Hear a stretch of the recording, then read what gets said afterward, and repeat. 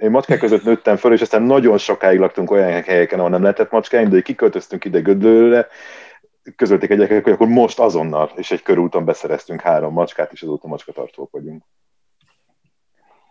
Szuper. Na, mindenkinek működik-e mindene? Nekem nincs macskám. Még. Hogyhogy? Nem is lesz. Kezdi. Figyelj, nem, én annyira szeretem az állatokat, hogy épp ezért egyet se tartok. De macskát nem kell tartani, ki kell neki tenni egy kis szert, és rögtön oda szokik, igen. Nem, figyelj, nekünk az udvarunkon átjárása a 3-4 macskának az egyik egy ilyen igazi rossz arcú köcsög kandúr, de tényleg, és arra kelek föl minden reggel, hogy összemásza a Priuszt, aztán pedig csak, hogy hirdesse a dominanciáját, odaszarik a lábtörlőnkre. Azt szeretném kérni, hogy ne politizáljunk az égéstérben, és maradjunk annál, hogy egy rossz arcú kandúr. Jó, elnézést. Szóval én miért vegyek a nyakamba még egy ilyet, amikor már eleve van egy ilyen? Hát akkor már van macskát ezek szerint. Csak nem akartam. Igen. De senki sem akarja. Lesz, igen. Egyébként a macska az tényleg egy közösségi állat. A mi szomszédaink közül is többen jelezték már, hogy nagyon szeretik ezt vagy azt a 3 közül, és szívesen etetik is, amikor feltűnik náluk, úgyhogy konkrétan tudom, melyik az, hogy legalább 2-szer reggelizik, egyszer nálunk, egyszer a szomszédnál. Ez náluk ez egy ilyen szokás. Én kaptam egy vízipisztolyt, egy ilyen igazi nagy pumpálós vízipisztolyt a barátaimtól, mert nagyon sokszor előfordul az, hogy ez a macska így meglát engem, ráül az autó tetejére, még a mancsáival egy kicsit így meg is kapirgásza, és néz. És olyat játszunk, tudod, mint amikor a 2 autó megy egymással szembe az akciófilmben, hogy kikanyarodik el hamarabb. Melyik őtök a csirke? A macska, a csirke. Vagy az ember? Igen, na és erre van a vízipisztoly, de sajnos eddig még egyszer sem sikerült bejönnöm a lakásba megtölteni, mert ilyen mire kimegyek, addigra elmegy, hiszen már mivel nem vagyok ott, ezért nem tud becsicskítani. De ezt akkor úgy kell csinálni, mint hát egy ilyen csehovi puskaként beversz 2 szöget a falba, és a töltött vízipisztot így fölhelyezed a ajtó mellé. És amikor meglátod a mackát, csak fölnyúlsz, és fegyverrel érkezel a helyszínre. Igen. Valahogy megpróbáljunk átkanyarodni a macskákról az autós vonatkozásra. Engedjétek meg, hogy elmeséljem, hogy az előző háztartásunkban volt 2 kutyánk, a Ropika és a Miskin, akiket azóta eltulajdonoltak a szüleim, és a Ropika az egy menhelyi befogadott volt, akinek ilyen a színvilága leginkább a hiénákra emlékeztet, a formavilága pedig valahol félúton volt az ilyen agárszerű kecsesség, és a német juhászokra jellemző lejtős fart kell így magatok elé képzelni. Az övvonala egyenletesen süllyedt. És egy nagyon-nagyon mozgékony kutya volt a Ropika, akit a menhelyre kerülés előtti időszak valószínűleg megtanított az életből arra, hogy nagyon talpra esetnek és ügyesnek kell lenni, ha az ember gazda nélkül életben kíván maradni. És ő szenvedélyesen szeretett macskákat kergetni, az volt tulajdonképpen az egyetlen hobbija az életében. És az történt, hogy a kertünkben lévő ilyen betévedő macskák, azok, amikor kergette őket a Ropika, akkor ugye ösztönből föl akartak mászni dolgokra. De a kertnek az egyik környékén nem nagyon volt semmi, csak maga a ház, valahova igazából nem lehet fölmászni. A kocsi beálló másik oldalán néhány tuja, amiket addigra megöltek a kutyáknak a pisijéből kicsapódó ilyen mindenféle kemikáliák, nem tudom, hogy a húgysav maga, vagy valami más, de az a lényeg, hogy a kutyák érkezése után fél évvel kipusztultak, és talán még 1-2 ilyen szomorúan félig elsáradva már ott kókadozott, és ezért nem maradt más a macskáknak, mint hogy fölszaladnak az autók tetejére.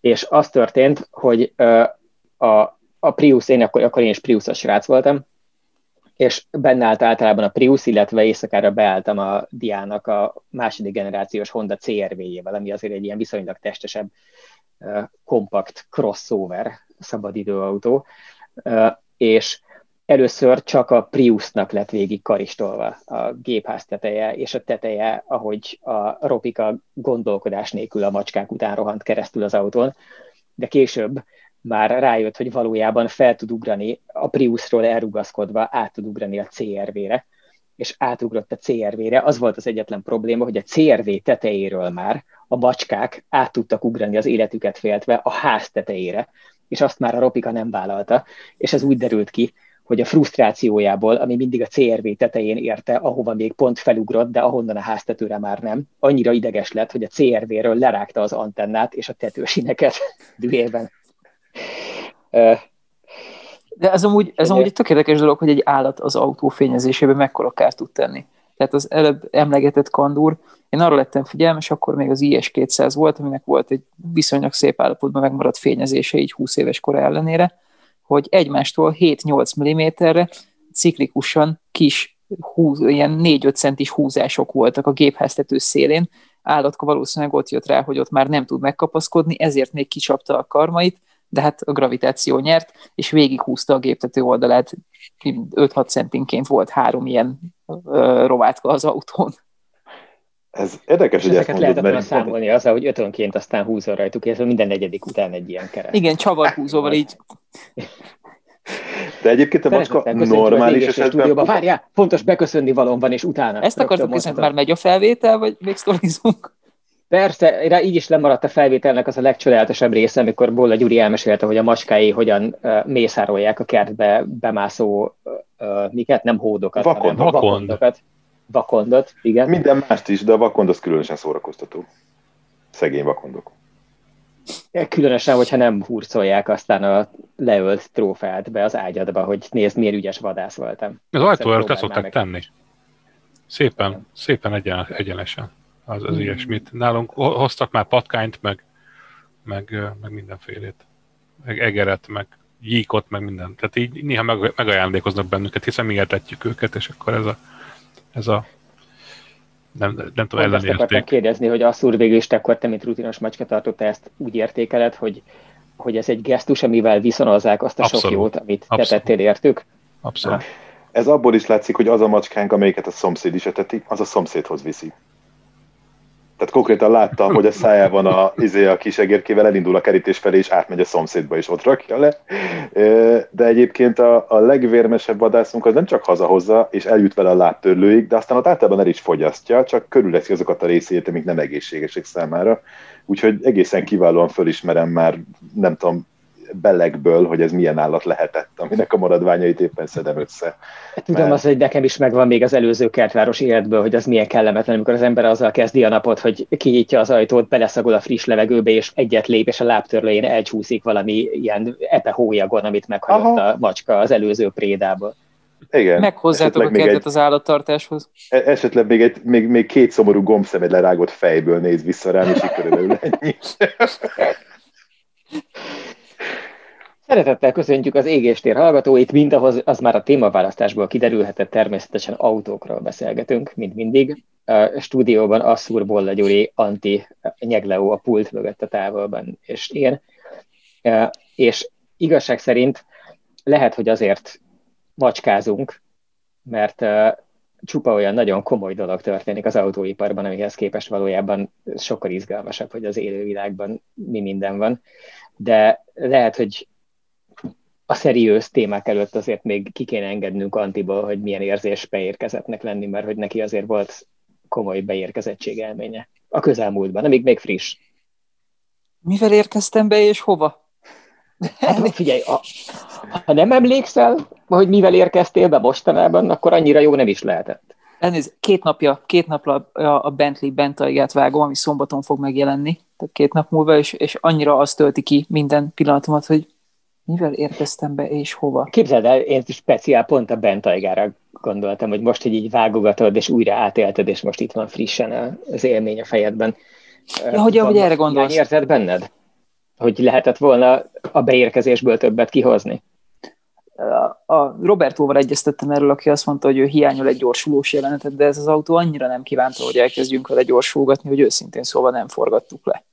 Tehát letiportam, hümbögtünk egyetértően, hogy hát igen, nagyon megy, mert hát hogy menne egy 560 lóerős hobbiterepjáró, de valahogy a videóból ez kimaradt. Egyszerűen így kicsit olyan, mint a Prius, így nem akarsz vele gyorsan menni. Csak nem azért, mert nyomorult, hanem azért, mert egy ilyen nagy kredenc, amiben egy irgalmatlan bőrfotel van, és tudod, akinek Bentley-je van, az nem siet, az rangon aluli.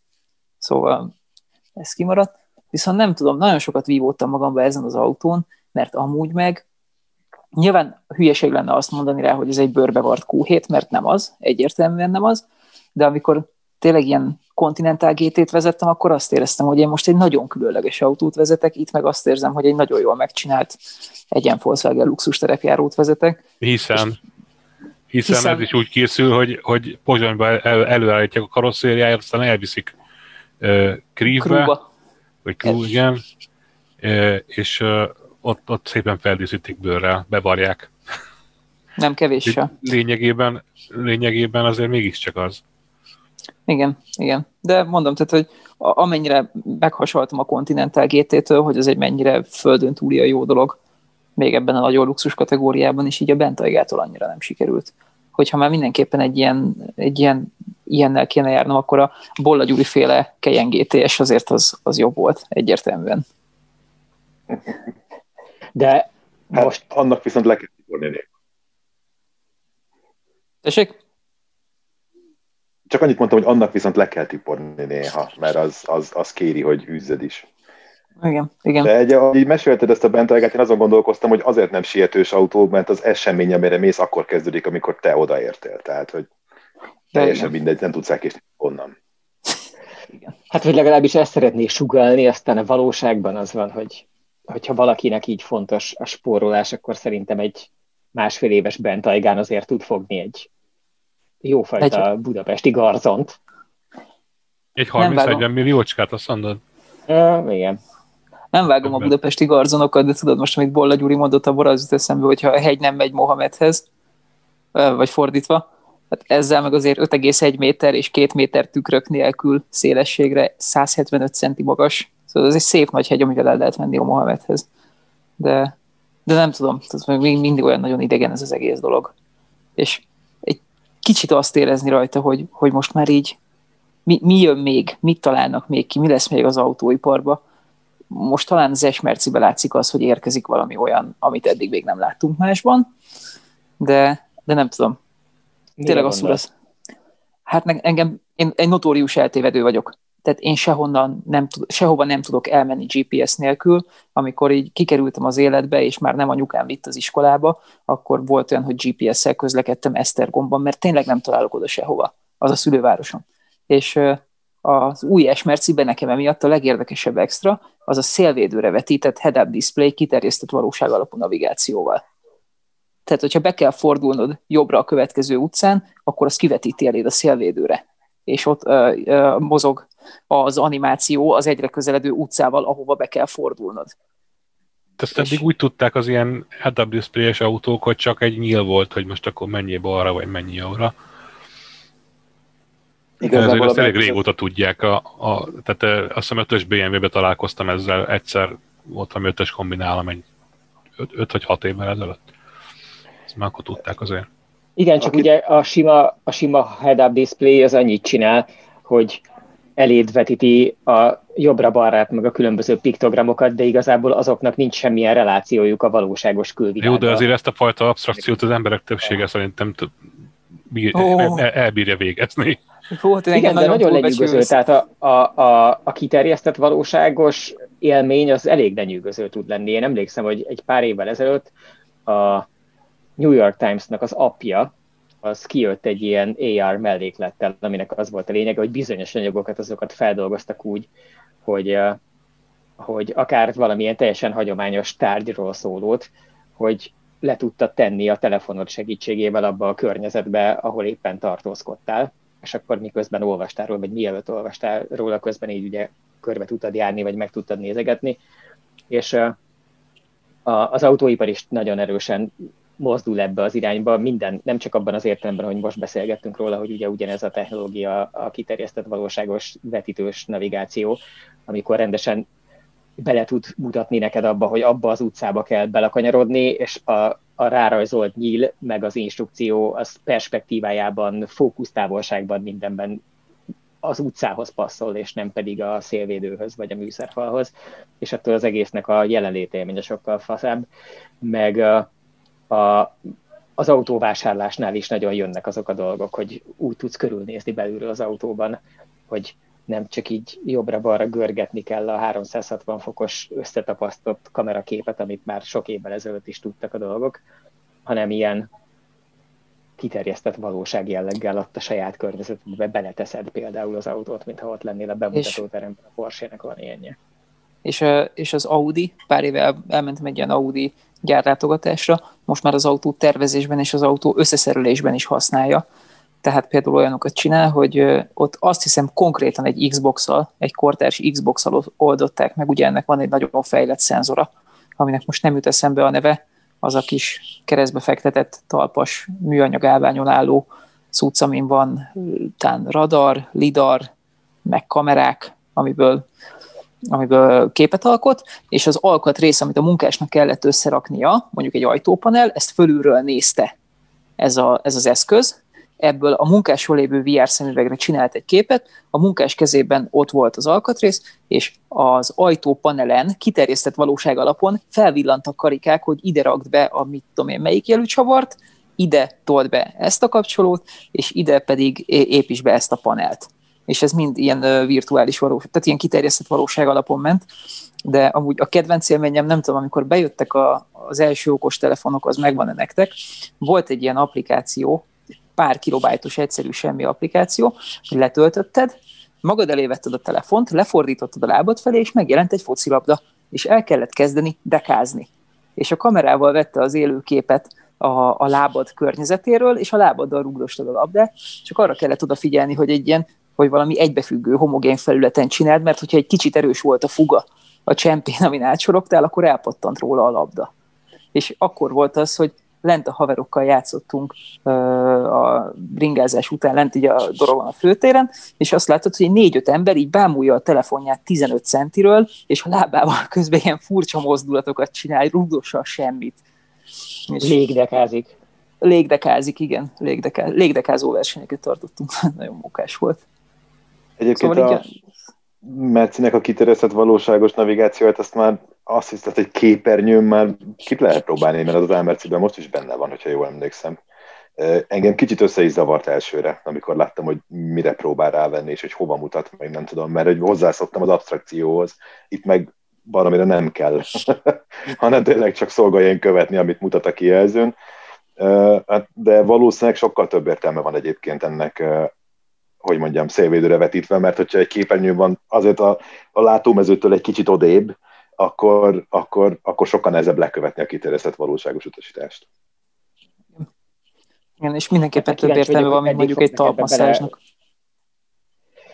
Hogy meddig fognak ebbe bele feszülni az autógyártók, mert ugye olyan sok mindent látunk már azzal kapcsolatban, hogy a 2000-es évek elején, 90-es évek vége mondjuk, akkor még a fizikailag létező műszereknek hova pozícionáljuk őket, és hogyan adjuk el, hogy ez egyébként ergonómiai vagy biztonsági szempontból mennyire menő. Ugye voltak, hogyha így most megpróbálunk visszaemlékezni, hogy volt olyan, hogy a középre tervezett műszercsoport volt rohadt nagy divat, és volt hozzá elmélet, hogy valójában attól, hogy ez egy kicsit messzebb van középen, meg nem pont azon a tengelyen, attól igazából bár olyan, mintha jobban el kéne nézni hozzá, de valójában az mégis hasznosabb.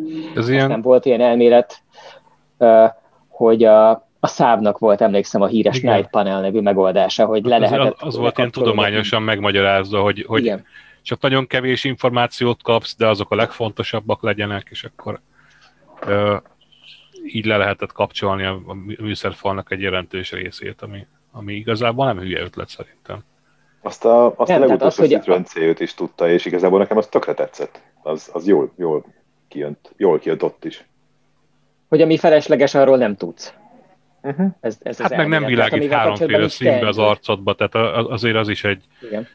nem tudom, még édesapámnak volt az elmélete, ami aztán mára nagyon nem igaz, sajnos, hogyha valami pirosat látsz a műszerfalon, akkor baj van. És ez a régebbi autóknál így is volt, hogy azok a lámpák, amik bajt jeleztek, voltak a pirosak, a többi az kék, meg zöld, meg nem tudom, akármilyen más színű. És a háttérvilágításra csináltak pirosra, most meg pirosak a mutatók, meg nem tudom, egy csomó ilyen csak díszítési okkal alkalmazott részlet is, ami szerintem tulajdonképpen ez nem volt egy rossz ötlet, ha már ilyen felhasználói felülettervezésnél tartunk. Igen. Az a digitális UX megoldás is nagyon szép, amit a multiplánál tudok én megtapasztalni, hogy van egy ilyen visszajelző, a check engine lámpa, ami azt jelzi, hogy minden rendben, a motor jár. a közlekedésre alkalmazott. De hát persze, mert a sárga gyártó nem vette át, pedig megnyugtató, tehát bármikor, amikor elbizonytalanodnék egy pillanatban, hogy minden rendben van-e a multiplával, csak simán oda nézek, hogy világít-e a check engine, és ha igen, akkor tudom, hogy nincsen semmi baj, és bár most olyan, mintha komolytalankodnék, de képzeljétek el, egy pár héttel ezelőtt. De ott valami előzménye volt ennek, nem? Hát igen, mondhatjuk. Nevezhetjük előzménynek, igen. Tehát egy olajmegevés, vagy valami ilyesmi volt. Nem lehet, hogy megfordították a logikai kapcsolót a check engine lámpádba? Tehát, hogy ugye akkor kéne kigyulladnia, ha baj van, és valaki rosszul kötött be valamit, és most folyamatosan világít, és majd ha kialszik, akkor kell aggódni. Ez annyira így lehet, hogy pont azt akartam elmesélni, hogy néhány héttel ezelőtt az történt, hogy gyanútlanul mentem a városban valahonnan valahova, és egyszer csak megvan az a reflex, biztos ti is jártatok már úgy, hogy így oda néztek rendesen a műszerfalra, mert megvan, hogy valami még nem tudod, hogy mi, de hogy valami történt. És ugye ilyenkor így szokta az ember észrevenni, hogy mit tudom én, elindult a vízhőmérséklet mutató, és nem pont ott áll, ahol szokott, hanem kicsit máshol. És még nincs semmilyen riasztó, intenzív visszajelzés, de már megvan, hogy igazából így a folt hatása nem stimmel a dolgoknak, és én pont így jártam, hogy nem stimmelt a dolgok folt hatása, és tökre gondolkodnom kellett hosszú másodpercekig, hogy mi a baj, mert az autó semmilyen bajt nem kommunikált, és aztán hosszú, töredelmes, fájdalmas másodpercek után jöttem rá, hogy ez a probléma, hogy van az a bizonyos hibajelzés a check engine lámpa, ami számomra azt jelentette most már hosszú hónapok óta, hogy minden rendben van a multiplával, és kialudt. És nagyon meg is ijedtem, hogy akkor, ha most az antiféle vonulat az igaz, hogy valójában ez tényleg eddig a nem égés volt az égés, akkor most az jelenti ezt, hogy akkor most megáll az autó, és itt fogok megrohadni az útszélén. Vagy csak kiégett a lámpa. De aztán hála jó Istennek. Igen, egyébként annyira sokat világított, hogy lehet, hogy nem ennyi üzemórával terveztek a check engine LED gyárban, de hála Istennek visszajött, és azóta megint hibátlanul világít, és a multipla pedig nagyszerűen működik, ahogy az elvárható. És úgy, igen, azt hiszem, ez azzal függ össze, hogy a motorcsere során történt valami, ami egyébként a jármű használati értékét nem befolyásolja, azon túl, hogy meghittem világít az egy darab LED. Úgy is közeleg a karácsony. Ez nem volt meg nekem. Volt. Igen, amire te is emlékeztél, hogy ugye úgy jártam, hogy elindult, eleve azért vettem az 1.6-os benzines multiplát, amiről mindenki tudja, aki valaha a multiplával foglalkozott annál mélyebben, mint hogy hátat fordítson neki és okádjon, amikor a közelébe kerül. Mindenki tudja, hogy nem szabad az 1.6-os benzinest megvenni, hanem az 1.9-es dízelt kell belőle megvásárolni, mert minden szempontból jobb. Kevesebbet fogyaszt, jobban megy, kellemesebb vezetni, rugalmasabb. Tényleg nincsenek érvek a benzines mellett. Úgyhogy ezután viszonylag érthető is, hogy én benzinest szerettem volna, mert úgy döntöttem, hogy egyrészt én azzal a korom kibocsátással, amennyi egy benzinesből jön, azzal jobban békélek meg, bár ezekből a régi dízelmotorokból még az ártalmatlanabb leülepedni hajlamos nagy egészséges korom jön, nem pedig az a nagyon veszélyes. Igen, nem pedig az a nagyon veszélyes, egészen finom mikrokorom, ami a modernekből, meg a közvetlen befecskendezéses benzinesekből is. Úgyhogy rámentem az 1.6-os benzinesre, mondván, hogy abban legalább nincsenek alkatrészek, amik tönkre mehetnének, és akkor ez volt az a pont, ahol a sors úgy gondolta, hogy esetleg megtanítana arra, hogy ne gondoljak már ilyen ostobaságokat, hogy majd a jó 1.6-os szívó benzines, az nem tud tönkre menni. És az okot azt nem sikerült kideríteni, mert nem küldtem el korboncolásra az elpusztult motort. Ugye csak az volt az előzmény, hogy elkezdett megváltozni a hangjának a karaktere. Horvátországban történt mindez, 2 évvel ezelőtt nyáron. És én nagyon sokáig győzködtem magam arról, hogy igazából nem az autó motor zajának a karaktere változik, hanem hogy rosszul hallod? Így, igen, hogy bennem lesz a hiba, hogy annyival valószínűbb, hogy ugye az emberi percepció tudjuk, hogy annyira könnyű befolyásolni, hogy a bűvészet, az illúzionisták, ezek mind arról szólnak, hogy valójában azt látjuk, halljuk, amit akarunk, amit képzelünk. És kicsit más a horvátországi légnyomás, meg a páratartalom. Igen. Meg a csomagtartóban táskák vannak, nem hallod a kipufogót. A te fülednek a benn lévő membrán az egy kicsit más, hogy rezonál ilyenkor. Igen. Pontosan változik, hogy nyeli a motor. Tudjuk, hogy az egy milyen domborzatilag érdekes ország, pont ott a tengerpart környékén, akkor indultunk el hazafelé, úgyhogy esedékes is volt, hogy elkezdjük a kaptatást föl a hegyekre. És egész jól meggyőztem magam arról, hogy nem a motor karakterének, a hangjának, a karakterének a megváltozásáról van szó, és különösképpen nem olyan kopácsolás jellegűről, amikor azt kérdezte mellőlem Anna, hogy te, nincsenek hülye hangja? És akkor ilyenkor ugye az emberben összeomlik mindaz az ácsolat, amit így a lelke alá képzett. Ezek ilyen csodálatos utolsó szavak. Igen, hogy az a baj, hogy akkor ezek szerint vagy mind a ketten ugyanannak az ilyen közös mahinációnak az áldozatai vagyunk, és a háttérhatalom hiteti el velünk ezt az egészet, vagy esetleg mégis az lehet, hogy hülye hangja van a multiplának, de az rohadt nagy baj, mert ugye itt fogunk megrohadni Horvátországban, és nem jutunk el Budapestre. És akkor még mielőtt ráhajtottunk volna az autópályára, egész konkrétan az autópályára fölhajtás előtt volt egy benzinkút, ahol így aztán eszeveszett tömeg volt, mert ez nyári turista időszak, és csak azoknak mesélem, akik azóta születtek, hogy néhány évvel ezelőtt az emberek, hogyha meg akartak nézni egy másik országot, vagy mondjuk tengerben akartak fürdeni, akkor úgynevezett utazás segítségével akadálytalanul, akár több 100 kilométerre távolodhattak, és más emberek társaságában tényleg simán, látható arcú más emberek társaságában szabadidőt töltöttek.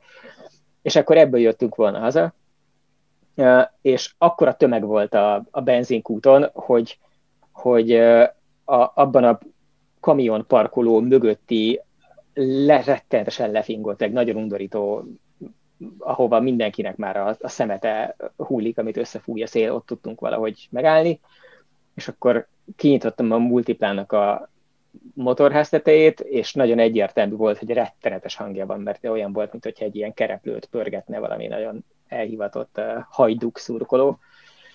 És akkor leállítottam, és egy picit vártam, hogy akkor ránézzünk az olajszintre, és közben igyekeztem úgy beszélgetni az Annával, minthogyha minden oké lenne.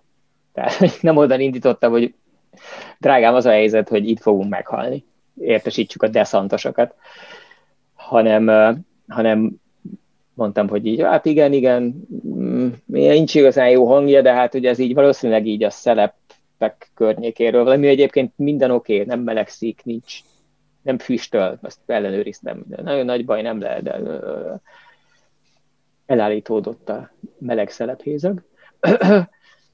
És akkor eltelt pár perc miatt visszaérhetett az olaj a karterbe, és akkor kihúztam a pálcát, letöröltem, visszadugtam a pálcát, kihúztam, néztem, és így gondolkoztam magam, hogy bassza meg, nem lenne szabad ilyen magas viszkozitású olajat használni, melegen ennyire híg, hogy igazából nem látja az embert. Nagyon tűzött is a nap, ilyen kellemetlenül verőfény volt, amikor amúgy is így bántanak a fotonok, és nagyon csillogott a pálca, és francba, én igazából nem is látom, hogy ez most így a max fölött van, vagy az nem alatta, vagy most mi.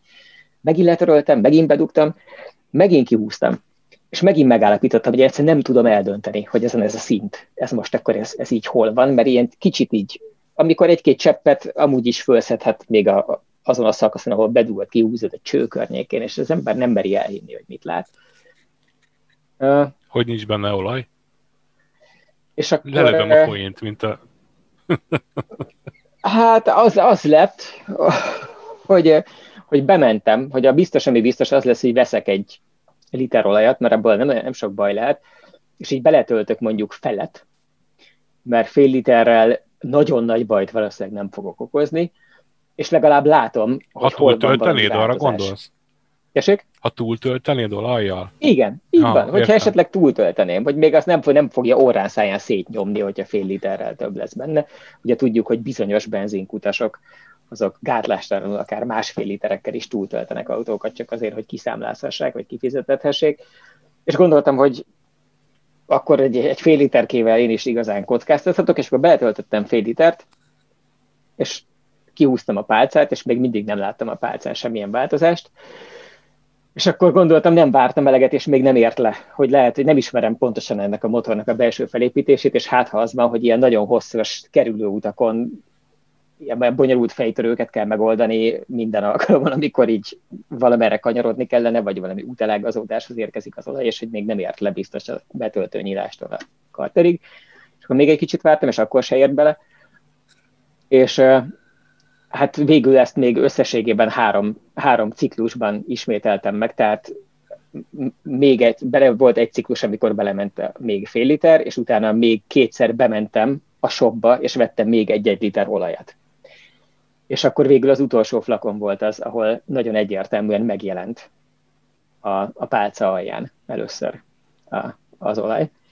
És akkor nagyon szomorú voltam, mert tudtam, hogy vagy az van, hogy egy olyan multiplát vásároltam néhány hónappal korábban, amiben nem a belevaló olajbetöltő, illetve a belevaló pálca volt, vagy elromlott a pálca, vagy ki kell dobnom ezt a motort. És aztán végül az utóbbi lett az igaz. De még, hogy legyen tudományos tanulsága is, az okát nem tudom, de Rékasi Gergő barátom, aki nagyon ismeri a multiplák lelki világát, azt mondta, hogy rettenetesen rigolyás a gyári specifikációjú gyártyára a multipla, és hogyha nem az van benne, akkor hajlamos azt csinálni, hogy az egyik hengernél nem lesz jó a gyújtás igazából, és nagyon sok elégetlen üzemanyag marad, amivel ez jól felhigítja a benzint, vagy mi? Az jól felhigítja a benzint, vagy ilyesmi? Az olajat, tehát egyrészt higítja az olajtöltetet, de ráadásul mossa le folyamatosan a hengerfalról az olajfilmet, és ezért egy ilyen hosszú autópályázás alatt, és mesélte is egyébként, hogy ez jellegzetes autópályás tünet, hogy sokat megy az ember viszonylag nagy terhelésen, nagy fordulaton, mert ugye ez egy elég nagy homlokfelületű autó a multipla, bár nagyon rövid, de széles meg magas, hogy elférjen benne a három ülés egymás mellett, és ettől a légellenállása nyilván nagyon rossz, tehát autópályán, ha az ember akar egy 130-at tartani, akkor ott azért nagyon keményen dolgozik, és ilyenkor, hogyha elkezd így elkallódni a gyújtáska ebben a valamelyik hengerben, akkor ott azt történik, hogy megkopik, tehát lekopik a hónolás, vagy akár ilyen csíkosra karmolja a hengerfalat a dugattyúgyűrű, ahol aztán meg végképp az történik, hogy akkor elkezd onnan elfogyni az olaj. És aztán, ami még fontos szakmai tanulság volt, hogy annyira rohadt jó találmány a katalizátor, hogy így utóbb kiderült, hogy lényegében egy jó, szinte 3 liternyi motorolaj úgy el tud fogyni az autóból egy hosszú út alatt. Tehát miért elindultunk Horvátországba, azért ellenőriztem igazából az olajszintet, és akkor még minden oké volt. Tehát az odaút és a Horvátországban egy hétig autózás alatt evett meg mondjuk ilyen 3 litert nagyságrendileg, és semmi nem látszott belőle. Semmi. Mindent az utolsó kis cseppecskéig elfogyasztotta a katalizátor. Mármint, hogy eltüntette a bendőjében. A katalizátor nagy felületű cucc, tehát az nem csoda azért. Igen. Hát inkább ez abból a szempontból izgalmas tanulság, hogy mindannyiunknak van egy olyan autóvásárló reflexe még, hogy akkor figyelni kell a kipufogónak nem is azt mondanám, hogy a füstjét, mert hogy igazából ez egy ennél sokkal bonyolultabb dolog, tehát hogy nézni kell ottan a gázokat, és figyelni, hogy annak milyen színeszaga és hasonlói vannak. És az látszik, hogy egy jól működő katalizátor mellett ezeknek egy rohadt nagy része az nem látszik. És talán emiatt lehet még egyel okosabb az a tanács, hogy eleve azt szokás mondani, hogy ugye hidegindítást kell kérni autóvásárláskor lehetőleg. Mert a hidegindításnál még az van, hogy elég szarul működik a katalizátor, tehát hogy akkor még sokkal inkább keresztül mennek rajta a cuccok, mint valahány perccel később, amikor már meleg, és akkor, ha nem tragikus állapotú a motor, akkor simán lehet, hogy látszódni nem fog semmi. Igen, Antti ben bízott az Audi A4 esetében, hogy az a kék pöppenet, az csak a hidegindítás. De azt képzeljétek el, én nem tudom annak az autónak mit műveltek a kipufogójával, az megvan, amikor a szivarozó emberek ilyen kis karikákat fújnak. Aha, hogyne. Na, az Audi... pipázó emberrel van meg, de igen. Na, az Audi hidegindításnál képes volt erre kék füsttel. Tehát, hogyha ráindítottál, hidegen egy picit megpöckölted a gázpedált, tehát így mondjuk, hogy így 1000-ről fölmenjen 1200-ra, akkor egy pillanatra befulladt, és ezzel a befulladással keletkezett valami olyan vákum vagy túlnyomás a kipufogóban, hogy ilyen kis füstkarikát eregetett az autó. Zseniális. Ugye ez volt tehát valakinek kellett lennie az elrettentő példának, és én vállaltam magamra az elrettentő példát a 3-as összehasonlító tesztben, hogy a 400 000 forintos A4-es Audi 1.8T full extra, bőrbelső, digit klíma, minden. Az 1.8T eleve egy nagyon, nagyon hírhedt dolog, úgy emlékszem. Igen, hát a Váci éjszakarém, a Váci útréme. És 400 000 ez az a motor, ami egyébként tök megbízható meg minden, de még maga a göbölyös Dr. Zsolt is évekig cipelte a saját ilyen keresztjét, ha jól emlékszem. Hát nem beszélve a Tibinek a csodálatos 1.8T A6-osáról, ami csak nem olyan régen tűnt el a környezetünkben. Tulajdonképpen nekem azt mesélte ennek a motornak egy szakértője egy TT-vel kapcsolatban, hogy alapvetően ez egy nagyon megbízható motor, és ő akár 500 000 kilométert is el tud belőle képzelni, nem látott olyan autót, ha szigorúan betartanak vele kapcsolatban olajcsere és melegítési, még visszaütési szabályokat, akkor semmi baj. Ha nem tartod... Ezt én a Vankel Mazdákkal kapcsolatban is hallottam már, úgyhogy... Az egy picit bonyolultabb történet, mert ott azért vannak konstrukciós hiányosságokat is, amiket nem árt pótolni, mondjuk a gyújtás körül, meg a külön olajtartály, meg a nem tudom, mármint a Renesys motornál, de hogy ez az 1.8T állítólag egyébként, hogyha az ember specifikáció szerint használja, akkor a világból kimegy, csak azt nem szereti, hogyha elkezdi valaki gyűrni, és nem vigyáz rá. Nekem az az elméletem ezzel, hogy amikor valamiről, ez a 124-es merci effektus, ha valamiről elterjed, hogy az igénytelen, és mindent kibír, akkor rövid úton mindenki így fogja kezelni. Ez az egyik dolog, a másik meg, hogy oké, ez az 1.8T kitermelte ezt a hírnevet, de mikor volt utoljára 1.8T motor? Az 15 éve talán? Hát régen, ezt régen csinálják, ugye 2 literes csinálnak helyette most már. Hát az 5-ös Golf talán. 2000-es évek közepe, igen. Ez a motor... 2008-9 körül ki a 2 liter TFSI, és azt hiszem az váltotta, nem? Vagy hogy volt? Az 5-ös Golfban volt ez először, és az 2005, nem? Mindegy. De a lényeg nem ez, hanem hogy egész egyszerűen igen, az elmúlt 15-20 évben kiderült ezekről a konstrukciókról, hogy stabilak és strapabíróak, csak hát eltelt 15-20 év. És minden megöregszik. Amennyire tudom, amúgy ennek a motornak ugye az a probléma, hogy van egy viszonylag összetett vákuumrendszere, és hát melegen jár, tehát nagy hőt termel, miközben használod, ettől előregszenek a vákuumrendszernek a kis csövei, meg tömítései, szökni kezd a vákuum, vagy nem tudom, hogy mondják ezt, amikor a vákuum nem szökik, a vákuum helyére szökik be a levegő. Szóval, hogy elkezd ereszteni itt-ott, tehát megöregszik egyszerűen. Ettől még amúgy tényleg lehet egy nagyon tartós konstrukció. Nem tudom. De amit mondasz, abban van valami, nekem is volt ismerősöm, aki Toyota Corollát tett tönkre, és amikor megkérdeztem, hogy ezt így hogy sikerült hengerfejessé varázsolni egy örök élet és egy napra hirdetett Toyota-t, azt mondja, hát legutoljára 40 000 kilométerrel ezelőtt cseréltem olajat. És akkor így bólogattam, hogy ja, hát úgy oké. Lehet, hogy azt hitte, hogy Fiat Multijettel jár. Ennyi. Azoknak is milyen legendásan jót tesz. De olyanról is tudunk, hogy valaki megkérdezte telefonon az ismerősünket a Suzuki Igniséből, hogy miért ég az a piros lámpa, ami egy ilyen kis olajkannát tudod. És akkor üvöltötte a telefonba az ismerősünk, hogy azonnal állítsd le a motort. Mióta van ez? Hát 2-3 napja. És így. Tehát van ez a fajta autóhasználó, akinek nem lett elmagyarázva, hogy mire kell figyelni. De mondjuk, hogyha nem ebből indulunk ki, az 1.8T az szerintem anélkül is macerás lehet. Nyilván be lehet tartani azokat a dolgokat, amikről szó van, de az átlag user nem fogja. Hát beszélgettem azóta az Audi A4 klubnak az egyik vezetőjével, tehát ennek a konkrét autónak, amiről itt a használt tesztben szó volt, megbeszélgettem a klub vezetőjével, és azt mondta, hogy az övében valami 400 valahány ezer van, és hogy köszöni szépen, működik vígan. Nyilván ebből is ki lehet fogni, mármint ki lehet fogni, de azt úgy értem, hogy nem is a jó autót kell kifogni, hanem a jó tulajt, akitől megveszed. Tehát a jó tulajt, meg a jó szerelőt, mert azért, tehát hogyha valaki szent alázattal mindig elviszi egy olyan emberhez, aki ért hozzá és komolyan veszi, és nem gányolja szét, akkor életben lehet tartani akármit. Ott kezdődnek a nehézségek, amikor az ember nem alkalmazkodik olyan elhivatottan az autóhoz, hanem inkább az ellenkezőjében reménykedik, hogy majd az autó alkalmazkodik hozzá, csak itt jön ez a szörnyű kellemetlenség, hogy ezek úgynevezett gépek. és ezért nem lehet őket rábeszélni.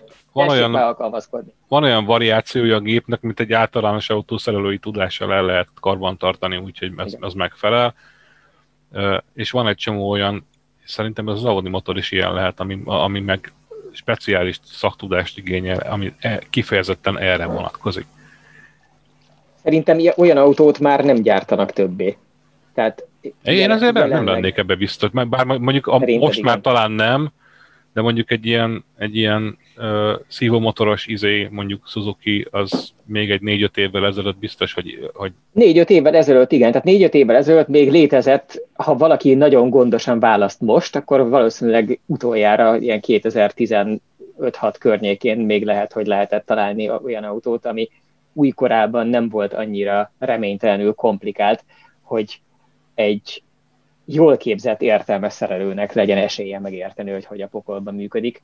De szerintem ez az egész, ugye mi is tudom hány éve, most már évtizedek óta károgunk mindannyian azon, hogy elindult az a tendencia, hogy a szervizek, a márkaszervizek elsősorban ráadásul, hogy a szervizek nem javítanak, hanem komplett alkatrészt vagy alkatrész csoportot cserélnek inkább, és ez nyilván felhasználói szemmel rettenetesen dühítő, mert iszonyatosan drága, és nagyon könnyen jön ki belőle az, hogy az ember az autója piaci értékének egy nagy részét, vagy akár annál többet kéne, hogy elköltsön javításra. De a valóság valószínűleg inkább csak az, hogy nem rohadékságról van szó, hanem fogalmuk sincs. Tehát egyszerűen annyira rohadt bonyolult, annyira kilátástalanul sok hiba lehetőség van, és annyira zavaros módon függ össze egy csomó mindennel mostanra, hogy nem úgy van, mint régen, hogyha valakit érdekelt az autózás, akkor mondjuk a 80-as évekig bezárólag azt nagy biztonsággal azt lehet mondani, hogy benézel egy autónak a motorterébe, és hogyha van némi műszaki affinitásod, meg foglalkoztál már vele pár évig, akkor valószínűleg nem nagyon van olyan komponens, amiről ne tudnád kitalálni, hogy azt legalább hozzávetőlegesen miben csinálhat mit. Lehet, hogy nem tudod pontosan, de hogy kb. Megvan, és a főbb komponenseket meg nagyon könnyű azonosítani, meg megérteni, hogy működik. És ehhez képest mostanra az van, hogy elképzelése sincs senkinek az ott lévő dolgoknak egy nagyon nagy részéről.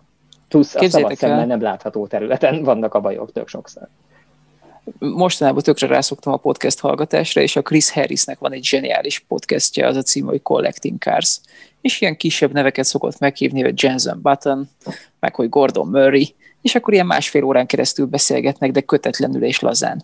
És tegnap hallgattam a Gordon Murray-s adást, fantasztikus volt, mindenkinek ajánlom, és Gordon Murray fejtette ki, hogy az autótervezés, it's all about packaging. Tehát, hogy minden arról szól, ez most egy nagyon divatos szó amúgy mindenféle bemutatókon, meg gyárlátogatásokon, hogy az autóban milyen alkatrészt hogy tudsz a lehető legkompaktabban beépíteni, a legjobb helykihasználással, úgy, hogy a legtöbb hely maradjon mondjuk akkumulátornak, ez ugye villanyautóknál is egyre népszerű dolog, és én azt gondolom, hogy ez a fajta komplexitás, amiről előbb beszélt Karotta, az többnyire ennek tudható be a packagingnek, hogy mindent igyekeznek, egyre kisebb, egyre inkább egybeépített alkatrészekbe, modulokba bezsúfolni. Nem annyira szempont már az, hogy javítható legyen egy csomó minden. Most itt egy kis kitérőt tennék, ha már villanyautókról volt szó, hogy most ugye van ez amit a Tesla mond, hogy az a padlóba ezeket a nagy darab akkumulátorokat teszik be. 46-70, vagy mi, vagy 46-80, már nem tudom mi a típuskódja, ami azt jelenti, hogy 8 centi magas és majdnem 5 centi átmérőjű. És hogy az lenne az elv, hogy ezeket ugye behegeztik az autó aljába, és tartóelemként is működnek. Tehát merevítik a karosszériát. Viszont ha belegondolunk, hogy milyen könnyű lesz mondjuk 670 darab ilyenből, azt a 3-at kicserélni, ami elromlott, ha erre szükség van. És melyik lesz az egyszerűbb megoldás, kicserélni, vagy az egész autót kidobni és venni helyett egy másikat, mondjuk a gyártó szerint, akkor azért tehát elég szomorú perspektívát látok ebben az irányban. Tehát, hogy így az autók megjavítása az nem feltétlenül szerepel a mindenki céljai között, ha már egyszer elromlottak. Szerintem egyébként amellett, hogy a főbb vonalakban egyetértek ezzel, de szerintem a komponens csere az egy megoldás lesz, csak az a preferált megoldás. Tehát, hogy az van, hogy az aksi tömböt abban azért cella szinten javítani, az a dolgok mai állása szerint, legalábbis amennyit én erről így megtanultam az utóbbi időben, vagy amennyire láttam ilyet szétszedve, technikailag a mai színvonalon legyártott akkuknál még nem lenne igazából lehetetlen, mert meg lehet csinálni, csak azt nem tudod megcsinálni, hogy ha mondjuk cellát cserélni, hogy maradjunk a Teslánál, ugye a Teslának alapvetően a mai autói között két viszonylag markánsan eltérő létező akku van, tehát van ez, amit most bejelentettek, de erről most ne beszéljünk még egyőre, hanem hogy van az S-ben és az X-ben használt, meg van a Model 3-ban használt. Ezek szintén méretben, térfogatban különböznek, de most a felépítésre gondolok, hogy ugye az, hogy az S-ben és az X-ben viszonylag kisebb modulok vannak, amiből van 11 néhány darab kapacitástól függően, és egy-egy ilyen ceruzaelemkét, azt ha akarnál, viszonylag nagy szívás árán megpróbálhatnál kiműteni a helyéről, de ahhoz, hogy az egész modul stabil legyen a szónak a mechanikai értelmében, tehát hogy annak a folyamatos rázkódásnak például, aminek ki van téve egy autóban, annak ellen tudjon állni, hogy ne az legyen, hogy előbb-utóbb szétdörzsölik egymáson magukat, hogy minden ilyen jellegű igénybevétel, az ugye visszahat az egésznek az élettartamára, plusz tönkreteszi egy idő után az érintkezéseit, ahol ki kéne lépnie, illetve be kéne lépnie az elektronoknak magából a cellából, és hogy ami még nagyon belezavar, hogy a Tesla azt csinálja, hogy maguk azok a picike drótok, amiken keresztül kapcsolódik a cella az egész akkumodulnak a rendszeréhez, azok tulajdonképpen olvadó biztosítékok. Tehát, hogy ott nem egyszerűen csak egy darab drót van, hanem az egy úgy méretezett és olyan anyagból készült és olyan vastagságú vezető, ami arra van kitalálva, hogyha abból a cellából hirtelen elkezdene sokkal több áram kiszaladni, mint amennyinek szabad, akkor olvadjon el tőle, és akadályozza meg azt, hogy beinduljon egy olyan láncreakció, ami aztán elviszi magával a nagy lángoló pokolba az egész autót idővel. És hogy sok esetben azért nem szeretik a belepiszkálás lehetőségét biztosítani a gyárak, mert nem tudják biztosítani azt, hogy az az ember, aki majd hozzányúl, az pont ugyanúgy fogja, ugyanazzal az egyébként rettenetesen komplikált technológiával hozzá lézerhegeszteni, dörshegeszteni, ultrahangos anyám kínjázni, nagyon sokféle hülye módszerrel próbálják meg megoldani azt, hogy ez egy nagyon stabil és nagyon tartós kapcsolat legyen a vezető és a cella között, anélkül, hogy közben átégetné mondjuk a cellát, amit viszonylag könnyű megcsinálni. Ezek tervezési választás kérdései. Én azt mondom erre, hogy a javíthatóság az mára nem egy szempont, de ez nem attól van, mert nem lehetne szempont, hanem attól van, mert valaki úgy döntött, hogy így olcsóbb lesz. De összességében meg, hogyha a usert nézzük, akkor meg drágább lesz. Mert, és ha a környezetvédelmet nézzük, akkor is drágább lesz valószínűleg hosszú távon. Nem ennyire egyszerű, mert a recyclingot se fogod tudni egyszerűen megoldani, ha valami nem szedhető szét ügyesen. Jól. Tehát egy csomó ilyen apróság van, ami azért alapvetően döntés kérdése. Valakinek valahol a döntése volt az, hogy ezt nem lehet rendesen széjjel szedni. És meg lehet csinálni stabilan úgy, hogy széjjel lehessen szedni, csak valószínűleg drágább. Ennyi. Nem csak a drágaságra van itt szó. Ezzel kapcsolatban, hogy mondjam, legutóbb most nekem a Volvo ugrik be, mert például mi ez a 40-es méret, tehát a kis crossover elektromos autójuknak valami gyárbemutatóján, erről én érdeklődtem, hogy és akkor ez egy szerelhető aksi lesz-e, amire egyértelműen igen volt a válasz, majd aztán kiderült, hogy igen, az aksi szerelhető, de csak a gyári körülmények között. Tehát azt akarják elkerülni, hogy márkaszervizben vagy magánszervizben azt valaki szerelje, tehát magyarán úgy néz ki a technológia, hogy az egyébként elemekből álló aksit lett. Hát eleve ott kezdődik, hogy úgy rakták össze az hivatalosan önhordó karosszériát az elektromos autójuknak, hogy csak akkor működőképes, ha benne van az aksi, ami ugye merevíti. Hogyha azt lecsavarozzák az aljáról, akkor szervizben odébb lehet gurítani, de közlekedni már nem lehet vele vontatva sem, mert elkezd flexelni és elcsavarodni az egész. Ez az első pont, hogy csak az egész akkucsomaggal együtt tud autó, az elektromos autójuk. És a második pont pedig az, hogy az akkumulátor menthető és javítható és cserélhetőek a cellák, de csak egy ilyen gyári központi recycling centerben. Tehát de ezt mondom, hogy ez döntés kérdése. Valaki így döntött, mert ez volt az olcsóbb. Nem biztos, hogy meg lehet csinálni azt úgy is, hogy ki tud cserélni akár otthon a modult. Úgy emlékszem, hogy a Priusban voltak ilyen modulok, amiket relatíve egyszerű volt cserélni például. Igen.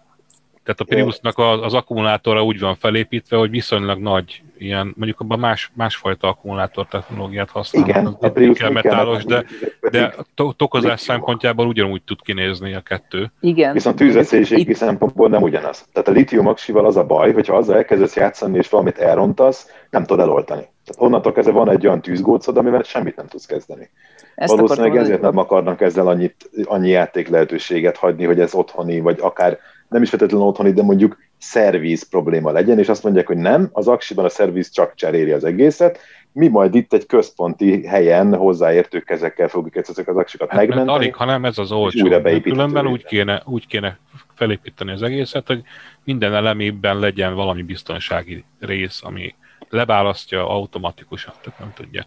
Van erre egy csomó módszer, csak ugye minél több ilyen cellából áll, annál drágább menedzselni, meg foglalkozni minden egyes apró részletével. Én egy kicsit szeretném amúgy a védelmembe venni a modern autókat, mert szeretjük nekik ezeket felróni, hogy nem lehet őket szerelni, hogy bonyolultak, amik alapvetően tök igaz állítások, és nem feltétlen gondolom helyes iránynak, de hogy elfelejtjük, hogy közben mennyire irdatlan nagyot fejlődtek az autók. Nekem van egy ismerősöm, aki mindig következetesen a Ladára mutogat vissza, hogy ő még azt a hernyógarázsba is meg tudta csinálni, és hogy nézzek meg egy modern BMW-t. Hát igen, csak a modern BMW az fele annyi üzemanyaggal, mint annó a Zsiguli, kétszer akkora utazósebességgel, sokkal komolyabb kényelemmel, és tud közlekedni. De biztosak vagyunk abban, hogy a kettő összefügg olyan értelemben, hogy nem lehetne a modern autót is szerelhetőbbre csinálni? Nem azt mondom, hogy tök egyformák a lehetőségek, mert mondjuk egy nagy nyomású befecskenező rendszert lehet, hogy nem cserélsz otthoni körülmények között sehogy. Mert olyan alkatrészek vannak benne, ami 1000 bárra van, vagy 2000 bárra van tervezve, és azt nem lehet házi körülmények között cserélni, mert olyan illesztések kellenek, amit nem tudsz megoldani. De nem lehet az, hogy azért ilyen szempontból is elkurvultak a gyártók? Én egy meglehetősen sarkított és végletes példát hoztam, és mint mondtam, nem értek egyet azzal, hogy egy autóba úgy kéne motort cserélni, hogy kivesszük a régi motort és betesszük az újat minden segédberendezésével nagyon sok pénzért. Csak azt mondom, hogy ne csak ezt lássuk ebben az egészben, hogy az autók eszméletlen bonyolultak lettek, mert közben most, hogyha mondjuk egy 90-es években gyártott Esztergomi Swiftet hasonlítunk egy ma kapható Suzuki Swifthez, még az is 3-szor annyit ad kényelem, biztonság, komfort és minden egyéb téren. Aminek nyilván vannak áldozatai. És vannak áldozatai, például a szerelhetőség. Egyébként meg a szerelhetőség is olyan, hogy nekem az közvetlen tapasztalatom kevésen, mert nem szerelek autót, viszont volt itt néhány kollega, aki igen, és pont a Stump Bandinak volt egy csodálatos 504-es Peugeot-ja, és azzal vergődött annak idején, mikor megvette, és valamit nem tudom, a hátsó futóműbe kellett cserélni talán, és az volt szerelhetetlenre megcsinálva helyenként, egész elképesztő módon. Pedig az egy 60-valahányas autó, nem emlékszem pontosan, de tehát nagyon-nagyon régi. 68 volt a bemutatója. 68 volt a bemutatója. Én nagyon nem vagyok képbe Peugeotba, de hát ezért tartunk olyan embereket is, akik megigélnek. Az a lényeg, hogy... Innen származik egyébként az a sok generációs, mélyen a magyar autósársadalom szövetébe beívódott francia autógyűlölet, az részben pont abból az időszakból származik, amikor ezek a franciák mertek bizonyos dolgokat másképpen megközelíteni, műszaki és szerelhetőségi szempontok alapján, és aztán mire az a gyári információk nélkül hitvány alkatrész, illetve ilyen specifikus szerszám ellátás nélkül használt autóként megérkezik Magyarországra, és először kellett volna a sarki autószerelőnek megoldani tudni valamit, akkor nyilván a megoldás helyett az intenzív anyázás maradt elsősorban, hogy nyilván valaki, aki egész életében csigát meg békát eszik, az aztán nem fogja megoldani, hogy beférjen a csavarhúzó is, akkor valami céljel. Ezt egyébként abszolút aláírom. Az a baj, hogy én pont 2 nappal ezelőtt kaptam egy nagyon-nagyon szomorú hírt egy embernek az elhalálozásáról, aki nekem szerelte azt a Peugeot, és ő pontosan ezt mondta, hogy aki Zsigulin vagy esetleg Golf 2-n tanul autószerelni, az egész egyszerűen nem fogja érteni, hogy milyen logika szerint épül föl egy Peugeot, mert teljesen más. Logikus az is, csak meg kell tanulni egy teljesen másfajta logikát. És hozott erre számtalan olyan példát, amit én felidézni sem tudok, mert én sem vagyok autószerelő, de hogy ő például olyan szeretettel nyúlt ezekhez az autókhoz, és mások által teljesen menthetetlenek ítélt robokat tett tökéletesen közlekedésbiztonság, mert tudta, hogy melyik gombot hol kell megnyomni ahhoz, hogy működjön a történet. És ez tulajdonképpen ennyi, és pontosan jól mondott, hogy innen ered a francia autó gyűlölet is, hogy egy ismeretlen valami volt, ami nem úgy működött, ahogy megszoktuk. Egyébként ezeknek az 504, 505, 604 univerzumnak a futóművét én nagyon-nagyon-nagyon szeretem, és az én 505-ösöm az ugye abszolút közeli testvére a Bandi 504-esének, mert műszakilag nagyon kicsi választja a kettőt egymástól, csak maga a karosszéria más eléggé, de egy csomó még közös alkatrészek is vannak futóműben, fékben. Egy alapvetően nagyon egyszerű rendszert próbáltak meg úgy összerakni, hogy a lehető legkomfortosabb és emellett kellemesebben vezethető legyen, és szerintem egész jól sikerült is nekik, tehát én elfogult vagyok, úgyhogy ne engem kérdezzetek erről. Meg hát az a baj, volt egy... Nagyon nehéz ilyen autóból olyat találni, ami tényleg a gyári értékeket tudja. Megdöbbentő módon eltűntek egyébként az 505-ösök, csak a rozsda miatt van? Nem, Észak-Afrika. Tovább vándoroltak. Felszívták őket, mert egyébként ez egy olyan kis csinos autó, meg viszonylag még a franciák között megbízhatónak is mondták. Az. Pont ezt akartam kérdezni, hogy ez nem rohadt érdekes szerintetek, hogy arról beszélünk, hogy olyan autókról van szó, aminek az itteni kulturális beágyazottsága az arról szól, hogy menthetetlen, nehezen javítható, kellemetlen szarok, és az életútjuk aztán úgy folytatódik, hogy egy másik kontinensen hosszú-hosszú emberöltőket szolgálnak még kilométerek millióin át a legkegyetlenebb ridegtartásban, és ott megbecsült részei, sőt ilyen... Iránban még mindig lehet jó állapotú 504-est kapni a boltban. Hát Szerintem amúgy ezt a gazdasági helyzet is valahogy alakítja egy kicsit. Tehát, hogyha neked van egy ilyened, és mondjuk az a komplex hátsó futómű széthullik, és a szerelő mond rá egy olyan számot, ami neked már nagyon fáj, akkor inkább felszívod magad, elmész a használt autótelepre, és veszel egy Swiftet, vagy egy Corollát, vagy nem tudom. Még mondjuk Észak-Afrikában ez nem feltétlenül annyira opció, hanem ott igenis valaki neki fog állni, és meg fogja csinálni. Hátsó futómű. Most csak mondtam valamit, és a másik dolog, hogy én például Tunéziában éltem fél évet, ilyen autók között viszonylag sokat láttam az utcán, hát rengeteget, és ott ugye van egy elég erős francia behatás az élet minden területén, hiszen gyarmat volt, és lehet, hogy ez is benne van, hogy az a kultúrkör magával hozta az autóknak ezt a szerelési logikáját, amit a Gyuri mond. Ennél sokkal egyszerűbb a dolog. Egyébként engem Egyiptomból hívtak föl, viccen kívül, tehát engem hívott fel egyiptomi vevőjelölt, amikor hirdettem az 505-öst, hogy akkor ő esetleg vinnék ki. A behozatali vámok írtózatosan magasak, úgyhogy kettévágva alkatrészként importálják az országba. Tehát és ott majd összehegeztik, vagy hogyan? Hát, vagy tényleg alkatrészként használják föl, nem tudom. Én ezt úgy fogtam föl, ez lehet egyébként egy téveszme is, de így az autónak megnézve az alkatrészeit, nekem abszolút az a benyomásom, hogy ugye 1968-ról beszélgettünk, és Franciaország egy alapvetően mezőgazdasági ország, tele óriási nagy, meg kisebb ilyen birtok, olyan birtok, földutak garmadája. Teljesen egyértelműen ugyanúgy tervezték ezt az autót, mint a Zsigulit, tehát hosszú rugóút, hatalmas légszűrők, amik bármilyen földúton és poros környezetben is működőképesen tartják meg az autót. Magyarán, mint egy véletlenül, mivel rurális földműveles környezetben tervezték, tökéletesen beválik Észak-Afrikában is, vagy bárhol. Hát egyébként, ha megnézed, most ez egy általános trend, hogyha az 50-es évektől mondjuk 2000-es évekig nézed az autóknak a hasmagasságát, az egy nagyon szép csökkenő tendenciát mutatott, hogy mit tudom én, Németországban javultak az utak, meg Franciaországban, meg nem tudom mi. És aztán hirtelen eljutottunk oda, hogy elkezdtek az emberek SUV-ot vásárolni, mert néha ki kell menni a telekre is. És egy ilyen 504-esnek a hasmagassága, meg a rugózási tulajdonsága, ezek szerintem egy mai SUV-hoz közelítenek inkább. Simán. És tehát, hogy ezt effektíve erre a használatra tervezték, mint egy véletlenül, nem direkt, de mint egy véletlenül. Meg hát nem volt olyan igény, hogy közben kell tudni menni 230-at az autópályán, mondjuk, mint a németeknél. Érdekes, mert 123-as merci is sok van ám arra. Igen. És azzal sem mentek akkora tempókat akkor, mint... Akkor nem. Mondjuk 2000-ben egy 2000-es évjáratú Mercedes-szel, mert ott tényleg megvolt a 230-as végsebesség, majdnem az összes típus változatnál szerintem. Egy 123-as meg nem, tehát mennyit megy? 150-et? Emlékszem a 98-ban, amikor bemutatták az E46-ot, annak volt ugye az a reklámja, hogy 6 alatt 200-on. És ez arra utalt, hogy 6 millió alatt volt az autó induló ára, és azért már kaptál olyan változatot, ami megfutotta a 200-ot. És te még az akkori, hát nem is tudom, hogy akkor ki volt a reklám felügyelőbizottság, de még minthogyha beismerett, minthogyha eljárás is indult volna emiatt a BMW-ért, hogy megtévesztő a hirdetés.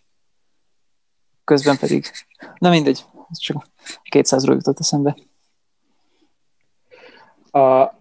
Visszakanyarodva egy kicsit a konkrét autóktól az elvont autóipari fejleményekig, Asszúr, te mit érzel van most egy csomó ilyen érdekes vezetői pletyka azzal kapcsolatban, hogy a német autóiparban ilyen nagy csúcsmanagerek vagy bizalmi szavazást kérnek maguk ellen, mint a Volkswagennél a Herbert Diess, vagy fölmerül, hogy ilyen legendásan rossz hírű, ellentmondásos megítélésű, de nagyon markáns menedzsert szerződtessen a Mercedes a Pisha Strider nevében, ha jól emlékszem, vagy valahogy így. Igen, ezt pont most írtam meg, szerintem még kísérlet. Nekem az, hogy annyira beégett erről a csávóról, hogy abban a botrányban, amit majd lehet, hogy te jobban fel tudsz eleveníteni, mert neked erre a célra sokkal alkalmasabb az agyad, mint az enyém, de ahonnan megismertük az ő nevét, amikor a BMW meg a Volkswagen szivatták egymást a Rolls-Royce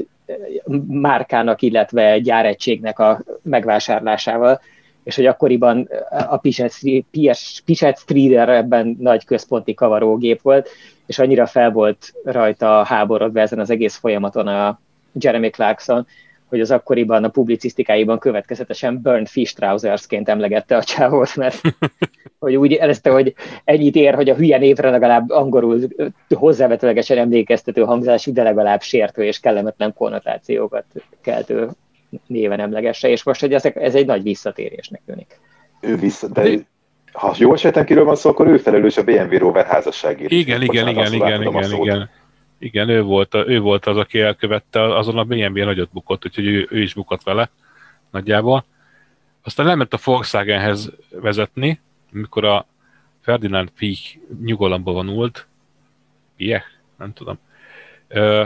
2002-ben akkor ő vette át a kormányrudat, és a Ferdinand bácsi az egyébként az felügyelőbizottság elnöke lett, és mint ilyen továbbra is próbált irányítani. Úgyhogy ez a két ember ez összeakadt, úgyhogy 4 év volt az ottani pályafutása, és 2006-ban elküldték. Többek között azért, mert mondott olyat, hogy a Volkswagen Phaeton egy baromság. Tévedés volt. Ajaj. Konkrétan. Ami hát ugye tudjuk, hogy a Piech bácsinak az egyik ilyen nagyon fontos magánprojektje volt, vagy ilyen, nem tudom, így saját. Az olyan, mintha valaki azt mondta volna egy közvetlen kollégájának az édes gyermekére, a szeretett kislányára, hogy az illető egy fesletelkölcsű ribanc, aki ráadásul repet sarkon billegve jár. Ezeket nem tudom. Egyszer megérdemelni. Ilyen típusú pletykákat azok nem ragadnak meg az én fejembe sajnos. Nem, csak arra céloztam, hogy a Phaetont bántani értem. A Piech ellenében az egy...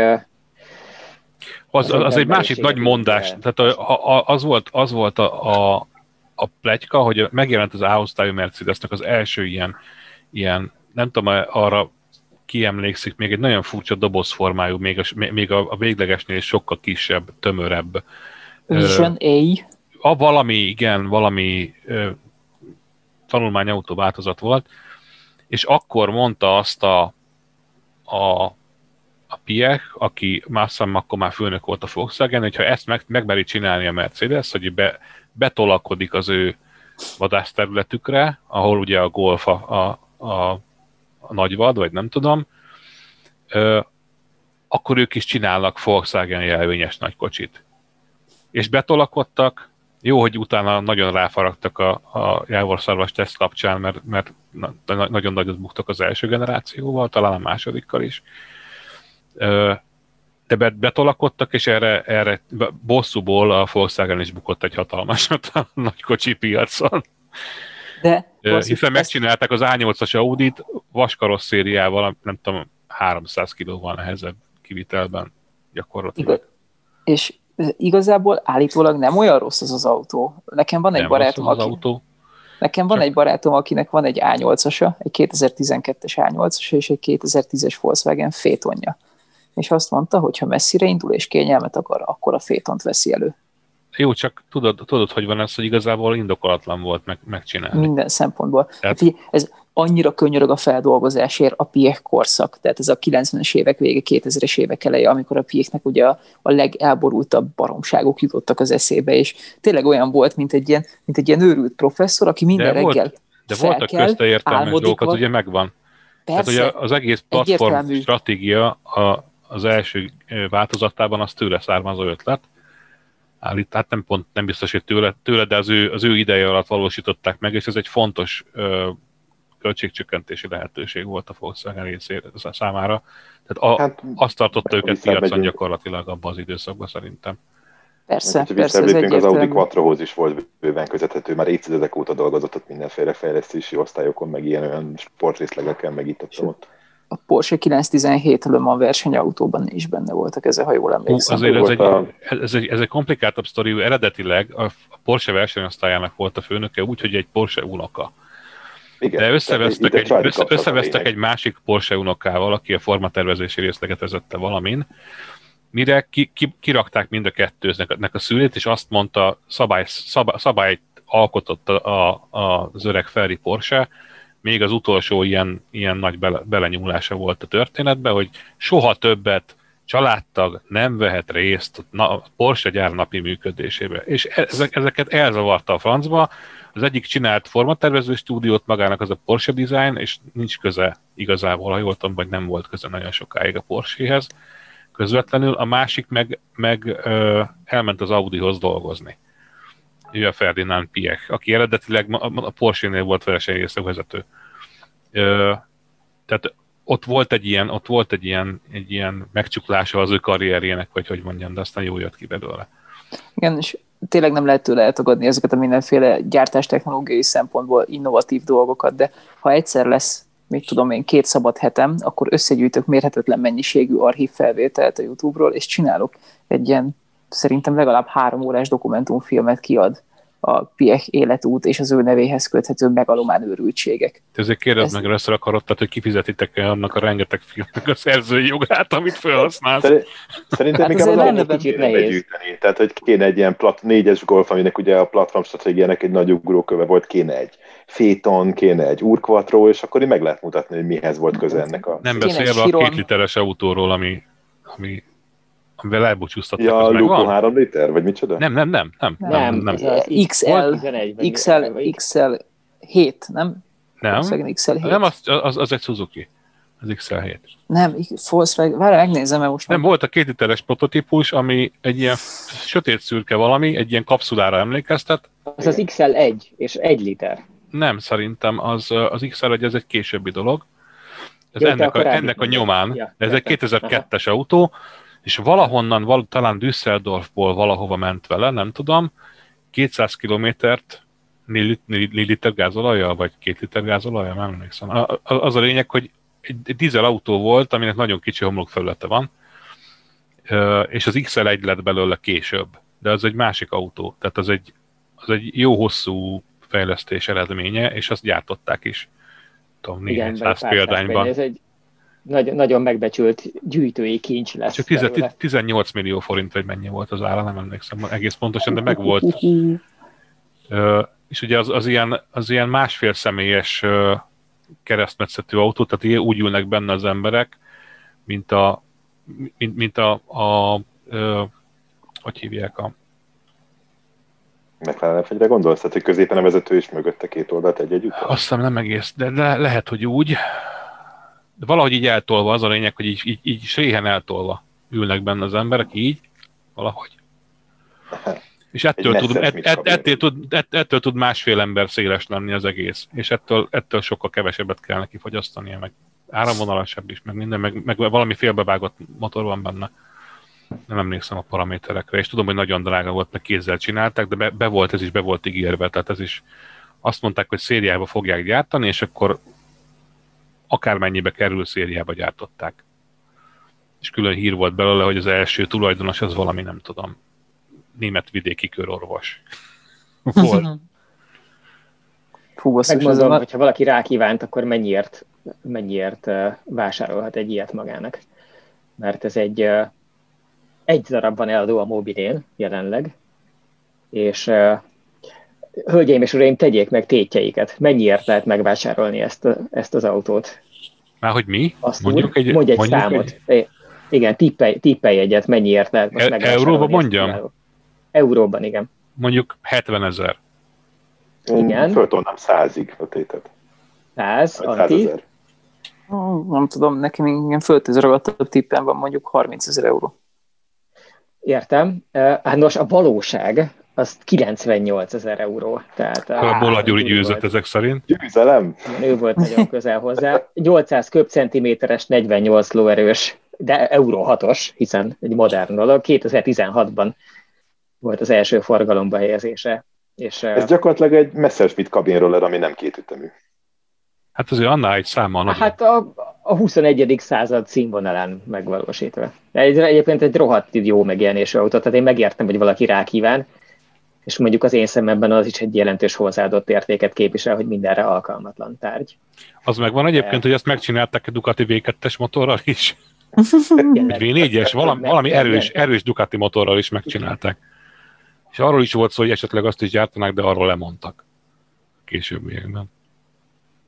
Igen, mert van egyébként egy ilyen, tehát azt is látod a formájában, hogy a végtelenségig aerodinamikailag optimalizált annak érdekében, hogy keveset tudjon fogyasztani. Ezért valójában, hogyha inkább teszel bele valami feleslegesen erős motort, akkor mondjuk Bonneville-ben az ottani sóstónak a medrében simán lehet, hogy megfutja a 700-at.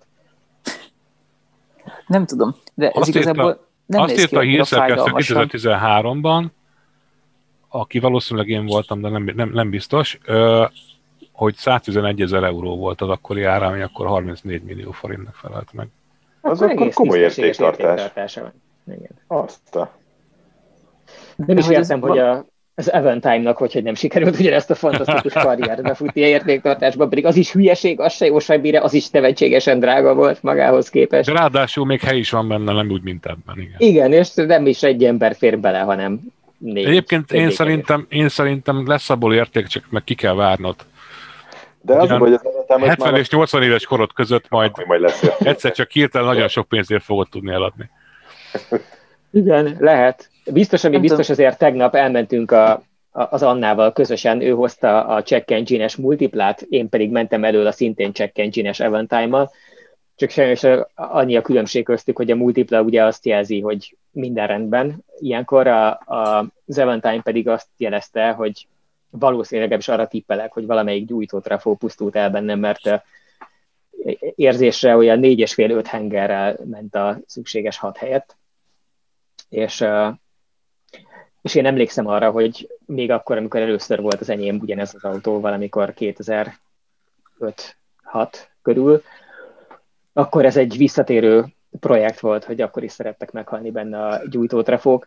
És ugye az Aventime-ról azt kell tudni, hogy az mivel egy kupésított formájú Espace, ezért lényegében a V6-os motornak a nagy része az technikailag a műszerfal alatt van inkább. Tehát a motortér felől így rálátni rá lehet. de elég kevés dolog van, ami ténylegesen ott van. És ezt alulról kell kiszedni, vagy hogyan van? Hát nagyon sok szívás árán kiszedni, mászni, kibillenteni, tehát mindenhez, amit egy autóban sokszor csak így megjavíthatnál, abban itt szenvedni kell ahhoz, hogy egyáltalán hozzá tudj férni. Nyilván a műszerfal irányából igazából nem lehet megközelíteni, plusz a műszerfal kibontás az önmagában egy olyan dolog, tehát ha valami mondjuk klímarendszer hibája van egy ilyen autónak, akkor azt a szerelők jelentős része nemhogy nem vállalja el, hanem a sörétest leakasztja a kandalló fölül, amikor meglátja, hogy bekanyarodt az utcába és akarsz tőle valamit. Úgyhogy én elvittem süveges Imi Eventime guruhoz, ahova 20 éve is már jártam vele annak idején, vagy 15, akinek van példamutató elhivatottsága, meg márkaismerete, tehát legalább azokat a köröket nem szívja végig, ami abból állna, hogy valakinek rá kell jönni, hogy a hülye franciák hogy találtak ki valamit.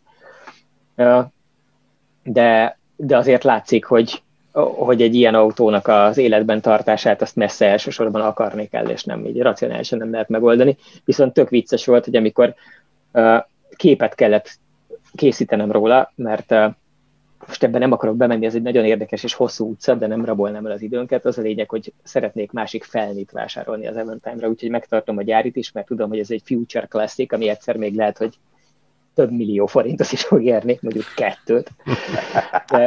A felni vagy az egész autó? Tessék? A felni vagy az autó? Én azt gondolnám, hogy az egész autó. A felniért nem olyan rossz ára 2 millió. Hogyha azt célozzuk meg. Ők akkoriban nagyon jóban voltak a Nissannal, nem lehet rátenni a 350Z-nek azt a gyönyörű hatágú Race felniét, azt a 6 külőset. Az annyira mutatna alatta. Csak halkan mondanám, hogy ez az utolsó olyan autó, amiben még nincs Nissan alkatrész. Igaza van. Fél évvel később kijött Velsatisban, már a Nissan V6-osa van például. Bizony. Kidobták, olyan évben dobták ki a Peugeot-val együtt fejlesztett 3 literest, ahogy csak lehet, és azonnal betették mindenbe a Nissan. A V-kút. Csak ez a konstrukció, ez kicsit régebbi, mint a Nissannal való együttműködésnek a meg. De csak egy egész kicsit, mert egyébként az a motor akkor volt új. Tehát azt hiszem 2000 körül cserélték le az ősi PRV V6-ost erre az ES jelű V6-osra. Pedig pokoli jól néz neki alatta az a felni. És ez egy rendes kovács volt felni. Annyira szívesen elmesélném, hogy mi alapján és milyen felnit választottam, csak tényleg a világ összes ideje elmegy bele, és megcsináltam még azt is, és innen, csak ez egész sztori innen jutott eszembe, hogy le kellett fényképeznem hozzá oldalról, mert meg akartam csinálni, hogy ilyen primitív háztáji photoshopperként rá tudjam próbálni a tervezett újat. És ehhez akartam csinálni egy ilyen telibe oldalról lőtt képet az Eventime-ról, hogy ne zavarjon be a perspektíva, amikor az ember az internetről leszedett felnit próbálgatja rá. És amikor lefényképeztem, akkor ütött meg, mert akkor néztem rá így ezzel a szemmel, hogy lényegében a közepén van a vezetőülés, ami ahhoz képest, hogy ez egy busz, teljesen abszurd. Tehát, hogy egy nagyon hátratolt kabinú, klasszikus, hosszában ormotoros, hátsó kerékhajtású sportkupénál teljesen bevett dolog az, hogy mondjuk nagyjából a közepe táján üljön valaki, vagy egy Mazda MX-5-nél az is, hogy valójában közelebb vagy a hátsó tengelyhez, mint az elsőhöz, de azért egy ormotoros, egyterű alapú busznál az, hogy a sofőr az a közepén ül, és akkor mögötte még van valami, és előtte az a rohadt, olyan, mint tehát valahol van egy látszólag nagyon hosszú orr, de igazából nem látod, mert annyira előre nyúlik az első karosszéria. De nem azért van ez, mert hogy nem lehetett volna az ajtón kiszállni, hogyha előrébb van az ülés? Hát ez is benne lehet. Nekem ilyen tippem van, az ajtó az nagyon sok mindent elrontott én szerintem azon az autón. Tehát az, hogy az így akkora, mint 2 másik ajtó általában, nekem az rémlik, hogy ott vannak bajok. Én azt gondolnám egyébként, ez az egész autó egy igazán gyönyörű filozófiai munka arról, hogy hogyan lesz valamiből, ami csak és kizárólag a hasztot nézi, ugye ez lenne az egyterű, ami a praktikum megtestesülése maga, és hogyan lesz valamiből, ami semmit nem néz, ami hasznos, ugye ez lenne a coupé, és hogy ezt a kettőt hogy lehet egyesíteni valamibe, ami nem is tudom, az Eventime az tekinthető hasznos autónak, egy ekkora területen 4 ülés is. Tehát, hogy valójában sokkal inkább coupé, mint egyterű, csak közben meg elrontottak egy coupét egyterűbe, vagy elrontottak egyterű, tehát egy egészen különleges filozófiai értekezés. Igen, egy rendes, jófajta fából vaskarika, ami azt is tök szépen illusztrálja egyébként, hogy miért szörnyű ostobaság ilyen marketinges, piackutatós alapon tervezni terméket. Mert én nagyon sokat túrtam az Eventime-nak a sztoriát, mert egyrészt szeretem magát a végterméket a maga hülyeségével, másrészt nagyon kíváncsi voltam, hogy egyáltalán hogy tűnhetett ez bármikor elég jó ötletnek, akárki számára, hogy abban az időben belevág. Jó ötletnek tűnt a Volkswagen Beetle. Azt hitték, hogy be fog jönni. Ami ugyanilyen haszontalan vacak Golf alapon, aminek teljesen el van tüntetve minden használati értéke, és valamiért azt gondolták, hogy Amerika erre vevő. És ez úgy derült ki, hogy nem, hogy az első 2 évben nagyon futott a szekér, a Beetle-lel is, nem tudom, hirtelen nagyon sokat kezdtek belőle eladni, és az amerikaiak rájöttek, hogy nem lehet beletenni a csomagtartójába semmit, meg nem lehet beülni a hátsó ülésre, és akkor elfelejtették, és vettek mást, amiben be lehet ülni hátulra. És szerintem a Renault is ugyanennek a tévedésnek az áldozata lett, hogy ők azt gondolták, hogy Amerikában milyen nagy poén lenne egy ilyen autót eladni, ami jó nagy, de igazából használhatatlan, de az nem baj, mert az amerikaiak úgyis elnézik neki. De szerintem igazából itt rétegei vannak a használhatatlanságnak, hiszen egy MX-5 is használhatatlan, aztán csak elvent belőle 1 millió darab 30 év alatt. Tehát, hogy nem milyen hosszú egy MX-5, bocsánat?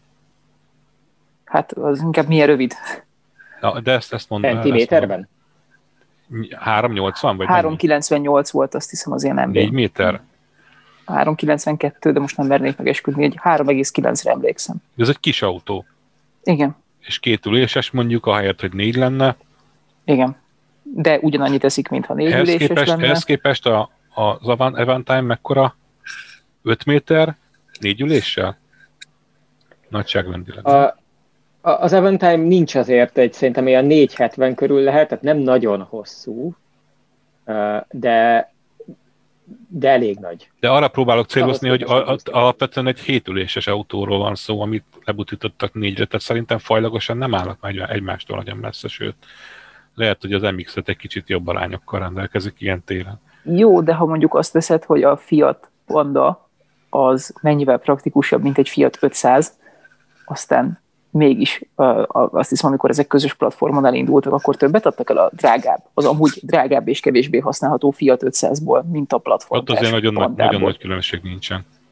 Hát csak 4 ajtól lehet bejutni, meg 2 ajtól lehet bejutni. Nekem az rémlik, hogy a Panda pont azért borzasztó rossz példa, mert abban nagyon kényelmetlen elölülni. De van egy ilyen mosógép méretű szörnyűség középen, mintha nem fér el a lábad. És ez is egy ilyen... Szerintem máshonnan érdemes közelíteni az egész Eventime problémát, mert hogy az utolsó olyan generáció, amikor még azt hitték, az úgynevezett tömeggyártók, ugye, hogy miért így mondom, az is érdekes, hogy van értelme tömegmárkának a márkajelzésével pazarlásra építő autót kiadni. Tehát, hogy gyakorlatilag az utolsó kísérlet volt, hogy megpróbáljanak valamit, ami nem kizárólag a haszonelv alapján adja el magát.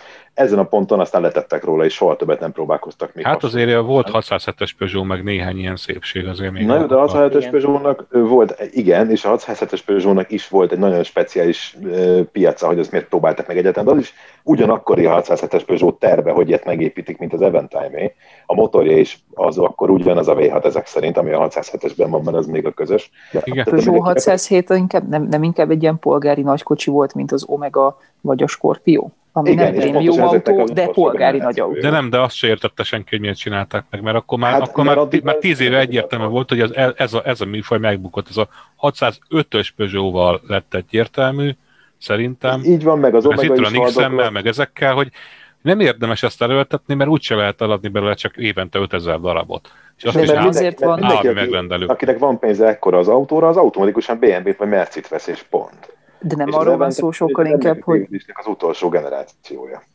Nem arról van szó sokkal inkább, hogy a polgári nagykocsik alatt lévő méretben egyel kisebb ma középkategóriás szedánnak hívott dolgok, Mondeo vagy Insignia, azok időközben akkorák lettek, hogy feleslegessé tették a polgári nagykocsit? Az is benne van, de ez egy döntés. Tehát az is benne van, mert de hogyha megnézed, minden növekszik. Tehát, hogy most a Mondeo kopik ki azért, vagy azokat, meg a Passat, meg ezek, kopik ki azért Európában, mert mert hogyha beülsz egy Golfba, az ugyanazt nyújtja, mint a 3 generáció ezelőtti Mondeo. Igen. Térkínálatban is nagyjából, egy kombi Golf óriási, nem tudom, 600 literes csomagtartó. Akkor az lesz az evolúció másik vége, hogy szép lassan megszűnik a Passat, mert már akkor a Golf, hogy feleslegessé teszi, és majd a Polo lesz a következő kompakt autó. Tulajdonképpen most már ott járunk, hogy a legnépszerűbb autók címéért Európában most már a 4 méteres modellek versenyeznek a Golffal meg. Tehát, hogy már nem egyértelmű. Nem azt mondom, hogy megtörtént a hatalom átvétel, meg nem is fog igazából, mert ez az egész villanyautóra átállás, ez már nagyon fölfordítja az egész rendszer egyensúlyát, de azt gondolom, hogy ha az idáig tartó utat nézzük, akkor ez egyértelműen így zajlik. Hogy a tetején hullik ki, tehát a Ford Scorpio mióta nincsen?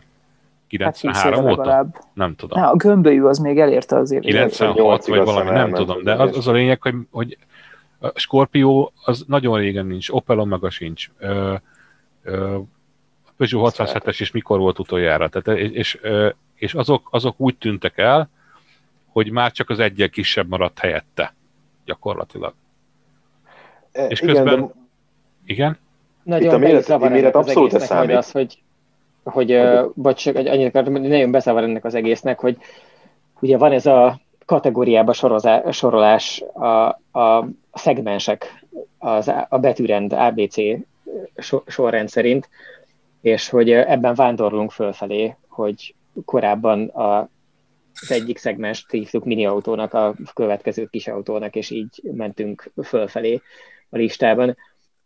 És hogy mostanra tényleg az van, hogy a standard kis autó az 4 méter fölötti, vagy nagyon körüli, de jellemzően inkább fölötti, tehát 4 méter 10 centi környéki, mondjuk egy ilyen Fiesta jellegű autó, ami ugye a 6 személyes multiplánál érdemben hosszabb, az 3999 mm volt szintén ilyen szerződéses okokból, de hogy közben rettenetesen felborítja az egész kategória besorolást, meg az ahhoz kapcsolódó értékesítési tapasztalatokat, hogy elkezdtek fölfelé gyarapodni az autók, mert minden meg van crossoveresítve, meg subosítva, és hogy a Passatot se az nyírja ki elsősorban szerintem, hogy a Golf épp elég nagy már Passatnak, hanem ez az egyik faktor.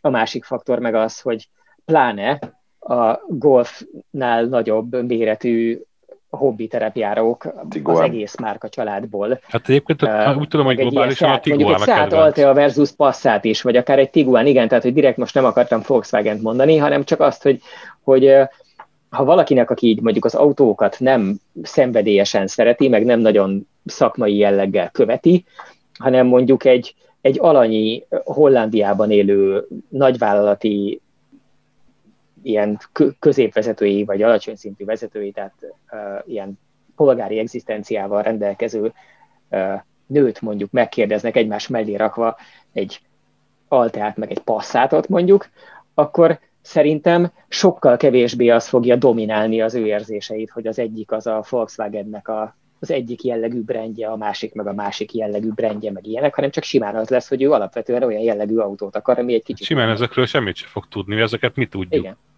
Igen. Ő azt fogja tudni, hogy akar egy olyan autót, ami a szomszédnak is van, mert abban tök könnyű beszállni, nem kell hozzá lehajolni, nem fog benne fájni a térde mondjuk, hogy a kicsit idősebb emberről van szó, meg a dereka, és hát járt ilyen kereskedésbe, és akkor mondjuk Seat volt, vagy mondjuk akármi, vagy Skoda, vagy tetszőleges, mert Ford, vagy bármi, és ott beült az egyik autóba, beült a másik autóba, és a magasabbik az kényelmesebb volt neki így statikusan. Az, hogy az mondjuk menet közben esetleg jobban ráz, azt már nem fogja figyelni a választáskor. Hogy fél egy literre többet teszik, az sem. Hogy az sem, ezek lényegtelen dolgok, legyen benne klíma, legyen kényelmes beülni, legyen rajta legalább 4 oldalajtó, mert akkor a gyereket is könnyű betenni, legyen szép nagy csomagtartója, mert akkor, hogyha utazunk, akkor is belefér minden, stb. Tehát, hogy ezek a szempontok szerintem. És ezért nyer a SUV. Mert én nem tudnék lejönni erről a prémium kérdésről. Tehát én most nézegettem az aktuális eladási statisztikákat, hogy 2020 első 10 hónapjában mi történt az európai autópiacon, és konkrétan az van, hogy 19 éves statisztikában, meg a 20 első éves statisztikában is egy Mercedes vagy egy BMW nem ahhoz képest, hanem szó szerint több autót ad el, mint a Ford. Tehát amikor az van, hogy megjelenik a Ford Mondeo... Melyik kategóriába? Unblock. Tehát Mercedes-Benz márkájú autóból több megy el Európában, mint Ford márkájú autóból. Ez azért elég durva. Ez nagyon, és BMW-vel ugyanez van. Hát de tehát, ez attól van, hogy ahhoz a tömeggyártó sem ad elég olcsón autót, hogy mondjuk Kelet-Európában megvegyék a tömegek. De várjál, le vagyunk szakadva. Nyugat-Európában meg már annyira jó az életszínvonal átlagosan, hogy több a prémium vásárló, ha úgy tetszik. Ez innentől kezdve fölmerül, hogy van a prémium, az még egy megfelelő jelző, de nem erre akarok kiukadni. Hanem amikor megjelent a Ford Mondeo, én nem emlékszem a konkrét számokra, de egyszer valami teszthez visszakunkorodtam így a 90-es években, akkor így konkrétan Mondeóból eladott a Ford mondjuk egy jó évben 400 000 darabot. Na most ez a 400 000 darab zuhant most arra mondjuk 50 000-re egy jó évben. És 50 000 darabért már nem biztos, hogy megéri kifejleszteni írdatlan pénzekért a következő vonatkozó platformot, hanem 40, hagyják meghalni. 40, a Mondeo 39 darab. És az van, hogy teljesen igazatok van, a SUV-ok is rabolnak ebből bőséggel, tehát a Mondeo vásárlók egy része most Kugában ül, de egy komoly része meg 3-as BMW-ben. Nem is kicsi része. És szerintem ez és amikor arról beszélünk, hogy a nem prémium márkák luxusautója, ugye innen indultunk, hogy Omega, meg Senator, meg Scorpio, meg mi ez, Aventime, ezek a luxusautók véreztek el a legelőször. Mert hogyha ugye azt akarod, hogy kell egy nagy és kényelmes autó, és választhatsz, hogy BMW vagy Renault, akkor melyiket fogod venni? Tehát, hogy legelőször ezek mentek le a lefolyón, és aztán most szépen haladunk tovább, és most már a méret sem számít annyira, és amiről beszéltünk az előbb Piék bácsik kapcsán, hogy a Mercedes betört az A-osztállyal ebbe a kategóriába, ez ebben vaskosan benne van, hogy már arra sem kényszeríti rá a prémium márka vásárlóit, hogy nagyot vegyen, hanem kicsiben is árulják ugyanazt a életérzést, most itt erős kapcsos zárójelben. És éppen, hogyha belősz egy első kerékhajtású egyes BMW-be, 1 gramban nem különbözik bármilyen más első kerékhajtású kompaktban, csak annyival drágább, hogy BMW jelvény van rajta, és ezt fogják. Hát egyébként annyira működik ez, hogy amikor az A-osztályú Mercedesnek az előző generációja, tehát az első autóformájú ötajtós, nem emeletes, és nem furcsa autó, hanem rendes autóformájú autó megjelent, akkor az összes német szaklap letesztelte,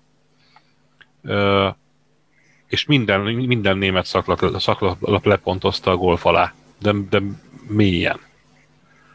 Ehhez képest az eladási statisztikákban szárnyalt őrületes módon, mert egy olyan autó volt, mint a Golf, csak merci jelvénye. És ez akkor is működik, hogyha az autó nem különösebben jó, mert ebben nem volt éppen akkor tapasztalat, azóta nyilván javultak a dolgok, mert volt facelift, meg volt egy modellváltás. Igen, a mostani elmeci ráadásul még jó is, az előző nem volt annyira jó. Igen, de hogy azt mondom, hogy az üzletileg egy borzasztó nagy siker volt, és messze afölött, amit a tesztek alapján gondolna bárki. Egyszerűen azért, akkor mert ennek kapcsán akkor igen? Átkötnék még utólag arra, hogy ezt utólag így pendítsük csak meg, mert nagyon jól kapcsolódik ez a területhez, hogy az Elon Musk, a Tesla és egyebek tulajdonosa kapott egy díjat az egyik nagy német sajtótermék kiadótól, aminek a során csináltak vele interjút, és az interjúban kapott egy olyan kérdést, hogy most, hogy a Tesla részvény árfolyama rohadt magas, és ezért a tőzsdei kapitalizáció, tehát az egész cégnek az összes piacon lévő papírjának az értéke az irtózatosan magas, az amerikai úgy megyek, hogy $500 billion, ez magyarul ugye azt jelenti, hogy mi nekünk a billió, az, ami nekik a trillió. Ez 1000 milliárd, és akkor nagyjából legalább tudjuk hova. Így van, tehát 550 milliárd dollár körül jár, ami nagyságrendileg a 10-szerese a standard nagyobbacskai, ismertebbecske autógyárnak, tehát mondjuk ehhez képest jelenleg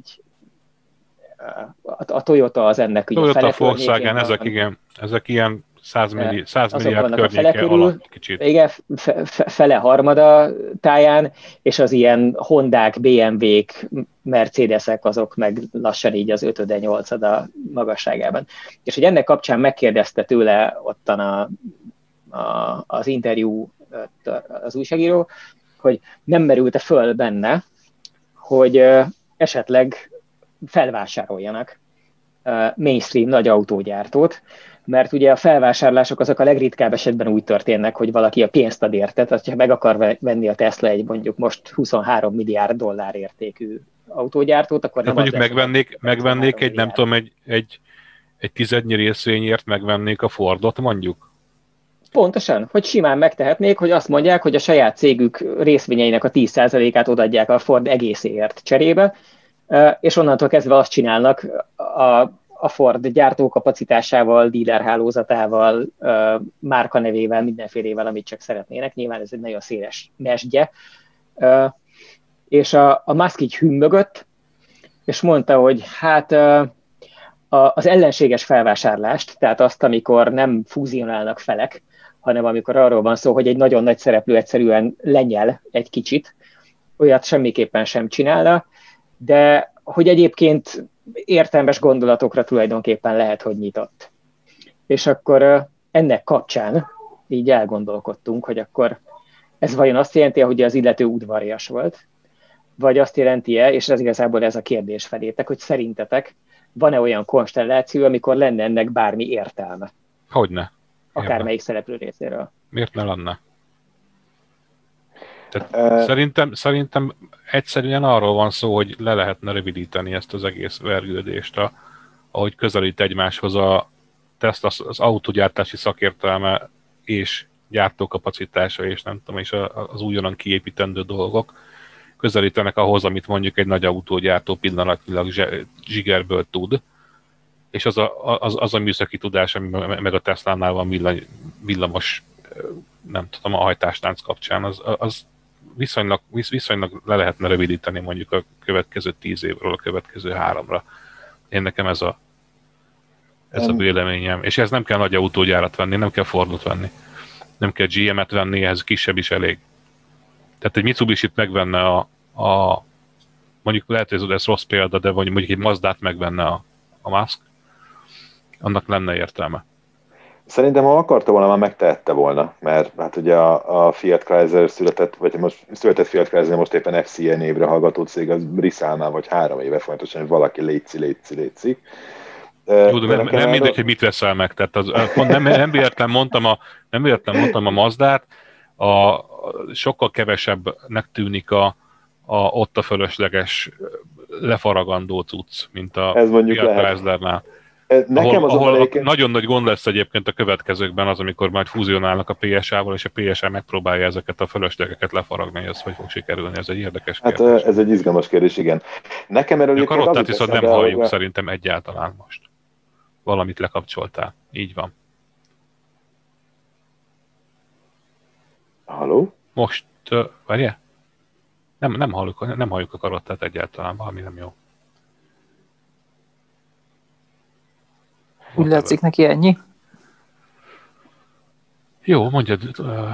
Igazából csak annyit akartam hozzáfűzni, hogy volt nekem úgy rémlik, bár nem vagyok egy nagy tőzsdeismerős, sőt egyáltalán nem ismerem, hogy ezek hogy működnek, de minthogyha a Porsche-Volkswagen fúzió pontosan ebből indult volna, hogy a Porsche-nak írdatlan nagy volt a tőzsdei kapitalizációja, és erre a bazon megpróbálták felvásárolni a Volkswagen-t, akik ezt a visszajára fordították, mert a valódi tőke viszont az ő oldalukon állt a gyártókat. Nem, ott fordult a gazdasági realitás, tehát ott az volt egyébként, hogy a Porsche azért tudott óriási hiteleket fölvenni, a saját maga méretéhez képest óriási hiteleket fölvenni, mert nagy volt a piaci kapitalizációja. De utána ők gödörbe estek, és közben a Volkswagennek az értéke meg tovább, tehát elkezdett növekedni, mert ugye az meg mély ponton volt, amikor ezt az egész műveletet beindították. És a végén tulajdonképpen egyfajta fúzió lett a vége, tehát az egy érdekes sztori, hogy a Porsche tulajdonosai bejutottak a Volkswagen legnagyobb részvényeseiként a Volkswagen birodalomba, cserébe odaadták a sportkocsiját a Volkswagennek, de az is az a vég tulajdonképpen ilyen értelemben. Igen, 40 vagy 45%-ban. Ez egy nagyon érdekes sztori. Ja. Csak nekem erről ez jut eszembe, hogy lehet, hogy ez is benne van a Musk tartózkodásában, hogy tart egy ilyentől, hogy hogy nála van a kapitalizáció, de a klasszikus banki kontaktok, meg a klasszikus azt ő egyébként mondta, pont a napokban olvastam legalábbis ilyen idézetet tőle, hogy azért tisztában van azzal, hogy ez a mostani részvényárfolyam ez nem a valóságot tükrözi, hanem a befektetői bizalmat, és ők tulajdonképpen most nem tudom, 1% környéki nyereséget tudnak csinálni, ami nem különösebben magas autógyártó szinten se. És ezen majd sokat kell javítani, hogy eljussanak oda, hogy valóban ennyit ér a cég. Tehát azért most az, hogy a világ második leggazdagabb embere papírok alapján, az nem azt jelenti, hogy ez holnap is így lesz, vagy lehet, hogy egy hét múlva leesik az árfolyam, nem lehet tudni. Tehát igen, és ebből a szempontból szegénykém nagyon hálátlan helyzetben van, hiszen nagyon sok problémája volt abból, és tőzsdefelügyeleti eljárás is indult a Tesla ellen, és el is beszélték a Teslát, hogy az ő személyes, általában a Twitteren tett megnyilatkozásai, azok direktben befolyásolják a részvényt. Spekuláció, igen. Így van, és hogy ezzel az van, hogy ő mindig elmondta, hogy nem, hanem ő csak így azt a dolgot mondja, amit az adott pillanatban gondol, és hogy az nem a részvényárfolyam felhajtására irányul, hanem az a véleménye, ami akkoriban, amikor a megfogalmazott vélemény az fölfelé húzta az árfolyamot, akkor nyilván hazugságnak hangzott, de aztán mentségére legyen mondva, hogy mondta azt is, hogy szerinte túlárazott a Tesla, nem is csak most, hanem már egyébként sokkal korábban, akkor, amikor körülbelül fele annyit ért, mint most már, akkor is twittelte ki ő maga, hogy stock price too high IMO, ami ugye az in my opinion, de az a baj, hogy abban is balhé van, tehát az amerikai tőzsdefelügyelet azért is segbe rúg egy cégvezetőt, hogyha bármilyen, tehát nem az számít, hogy fölfelé akarod-e manipulálni a piacot, vagy lefelé, hiszen mind a kettőn lehet nyerni egyébként. Pontosan így van, a nyilatkozatokkal való árfolyam befolyásolás. Hát a Porsche-t ezért perelték több befektető, akik a Volkswagen részvénybe tartották a pénzüket, mert annak idején mondtak olyan dolgokat, hogy mit tudom én, mekkora opciót vásároltak a Volkswagen részvényekre, és ez önmagában ez a bejelentés, ez mozgatta az árfolyamat, amit ők ki tudtak használni adott esetben. És ugye, aki sortol, az például az zuhanó árfolyamra játszik, tehát egy csomó olyan tőzsdei trükk van, amivel bármilyen irányú nagyobb papír árfolyam mozgást lehet nyereségbe forgatni, vagy nem tudom. Igen. Csak hogy legyenek konkrét számaink, közben itt kitúrtam, hogy abban a pillanatban, amikor ez a felvétel zajlik, tehát december 3-án 15 óra 45 perckor, a Tesla piaci kapitalizációja 562 milliárd dollár. Ehhez képest a második legértékesebb autógyár, az a Toyota 189-el, tehát azért az 562 és a 189 között egy nagyon súlyos szakadék van. A Volkswagen 94 milliárd, tehát nem éri el az 1/5 se a Teslának. A Daimler az 74, tehát nagyon közel van ahhoz, hogy ez 1/10 érje a Teslának, amiben egyébként az a különösen ironikus, hogy a Daimler néven ismert Mercedes gyár, az történetesen birtokolta a Teslának a 10%-át annak idején. Úgyhogy lassan ott tartanak, hogyha nem szálltak volna ki a Tesla pakettjéből, mert azt annak idején eladták, és nagyon büszkék is voltak, hogy kerestek valahány $100 millió rajta. Ha megtartották volna, akkor most többet érne a Teslában birtokolt 10%-uk, mint amennyit az egész cég mindenestől, szöröstől. Hát ezt akkor senki sem gondolta. Nyilván. Meg az egészben egyébként az a trükkös, hogy a Volkswagen meg a Toyota együtt nem akarok hülyeséget mondani, de összesen kb. 20 millió autót gyártottak, amikor még nem volt igen. Covid járvány. Most ugye ez kevesebb lesz egy 20%-kal úgy világszerte. A Daimler pedig a harmadik, az pedig a legelső nagy haszonjárműgyártó a világban. Tehát azt is tudni kell, hogy ők a személyautóban csak ilyen kicsik, hogy ilyen 2 millió autót adnak el nagyjából, ami szintén nem olyan nagyon kicsi, de közben meg mellette van egy olyan teherautógyár hálózatuk a világszerte, amihez nincs hasonlítható. Tehát én nem tudom, ott ilyen 700 000 autóról van szó, úgy emlékszem egy évben, ami kamionból nagyon sok. Tehát ez drámaian sokkal több, mint a második. Igen, és ugye valójában az a tök nagy különbség, hogy ezeknél az autógyártóknál sok esetben az van, hogy a részvény árfolyamot egyrészt azt határozza meg, hogy ezek nagyon régóta a tőzsdén lévő cégek, amiknek a teljesítménye az körülbelül megismerhető, és ezeknek a részvényeknek valamilyen típusú hozama tud keletkezni, tehát nem csak azért vesz valaki részvényt, mert hogyha 2 év múlva többet ér a cég, és eladja, akkor keresett a különbözeten, hanem a részvények jelentős része valamilyen osztalék formájában ugyanúgy generál tőkejövedelmet, mintha valaki betenné a bankba mondjuk a pénzét, és kapna rá kamatot. És ezekből eldöntik a befektetők, hogy akkor inkább General Motors-t, vagy inkább Fiat Chryslert szeretnének vásárolni, vagy inkább Fordot, vagy inkább Volkswagent, vagy inkább Hondát. És tök egyértelmű, hogy mondjuk a 10 milliós nagyságrendben autót eladó Volkswagennek a piaci kapitalizációja, hogy ne érje el az 1/5-ét a körülbelül 500 000 autót idén eladó Tesláénak, annak a jelenre vetítve semmi értelme sincs, hanem azt tükrözi, hogy van egy csomó ember, aki azt hiszi, hogy a Tesla az annyira máshogy csinál dolgokat, és az az út az annyira sikeres lesz, és ehhez képest annyi, nem szeretném a balfékeskedést, igen, akkor nem kell 18-as karikát. Tehát, hogy annyi balfékeskedést mutattak be az elektromos átállás körül a nagy autógyártók, hogy azok majd nem oldják meg. És azért hosszabb távon a Teslát így projektálva a jövőre már egy kicsit több értelme van, de ez az elképzelés, mint hogy azt mondanád, hogy nem akarsz szekérgyártóba fektetni 1899-be, amikor pontosan, ott van és a Tesla egyébként nagyon ügyesen pozícionálja úgy magát, vagy akik nagyon hisznek a Teslában, azok tökre azt mondják, hogy ők egyébként sem egy autógyár csak, hanem hogy ők egy szoftvergyár, egy tech vállalat, a gyártás technológiát újra feltaláló vállalat, és valóban van egy csomó ilyen jellegű lépésük, tehát hogy egy csomó mindent az autógyártásnak az egyébként nagyon régóta létező szakmáján belül sem úgy oldanak, mint mások, amiknek egy részében egyébként nagyon sokat szívnak is, tehát ebből nem minden szokott bejönni.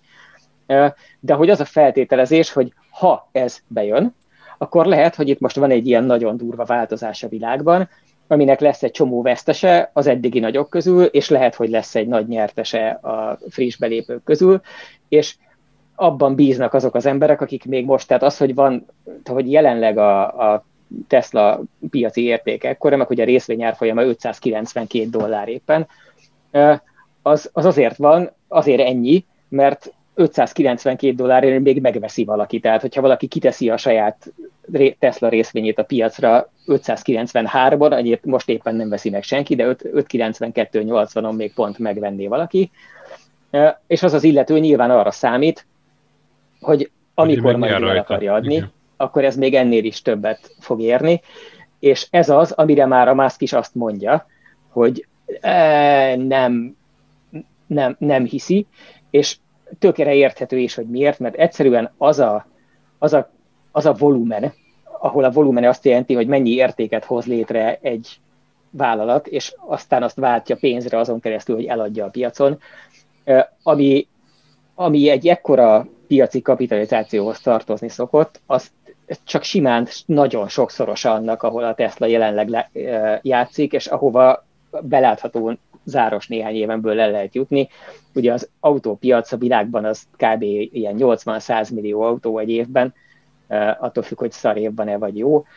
És akkor ehhez képest ott tartunk, hogy a Tesla most elérte az 500 000, de közben épít gyárat Texasban, meg bővíti a kínait, meg épül a berlini, meg van róla szó, hogy majd mennek így úgy amúgy Indiába, tehát hogy nyilván rettenetes sebességgel növekednének, de akkor is évekig tart, ameddig el lehet érni innen a 1,5 milliót, a 2 milliót, és akkor tartott, mint mondjuk egy ilyen BMW nagyságrendű, még mindig picikének számító autógyár. Szóval nagyon hosszú kalandos út lesz, és visszatérve ugye az eredeti felvetésem az volt, hogy tehát akkor ti azt mondjátok, hogy szerintetek lenne értelme akvirálni mondjuk a Tesla 20-át kitevő Fordot?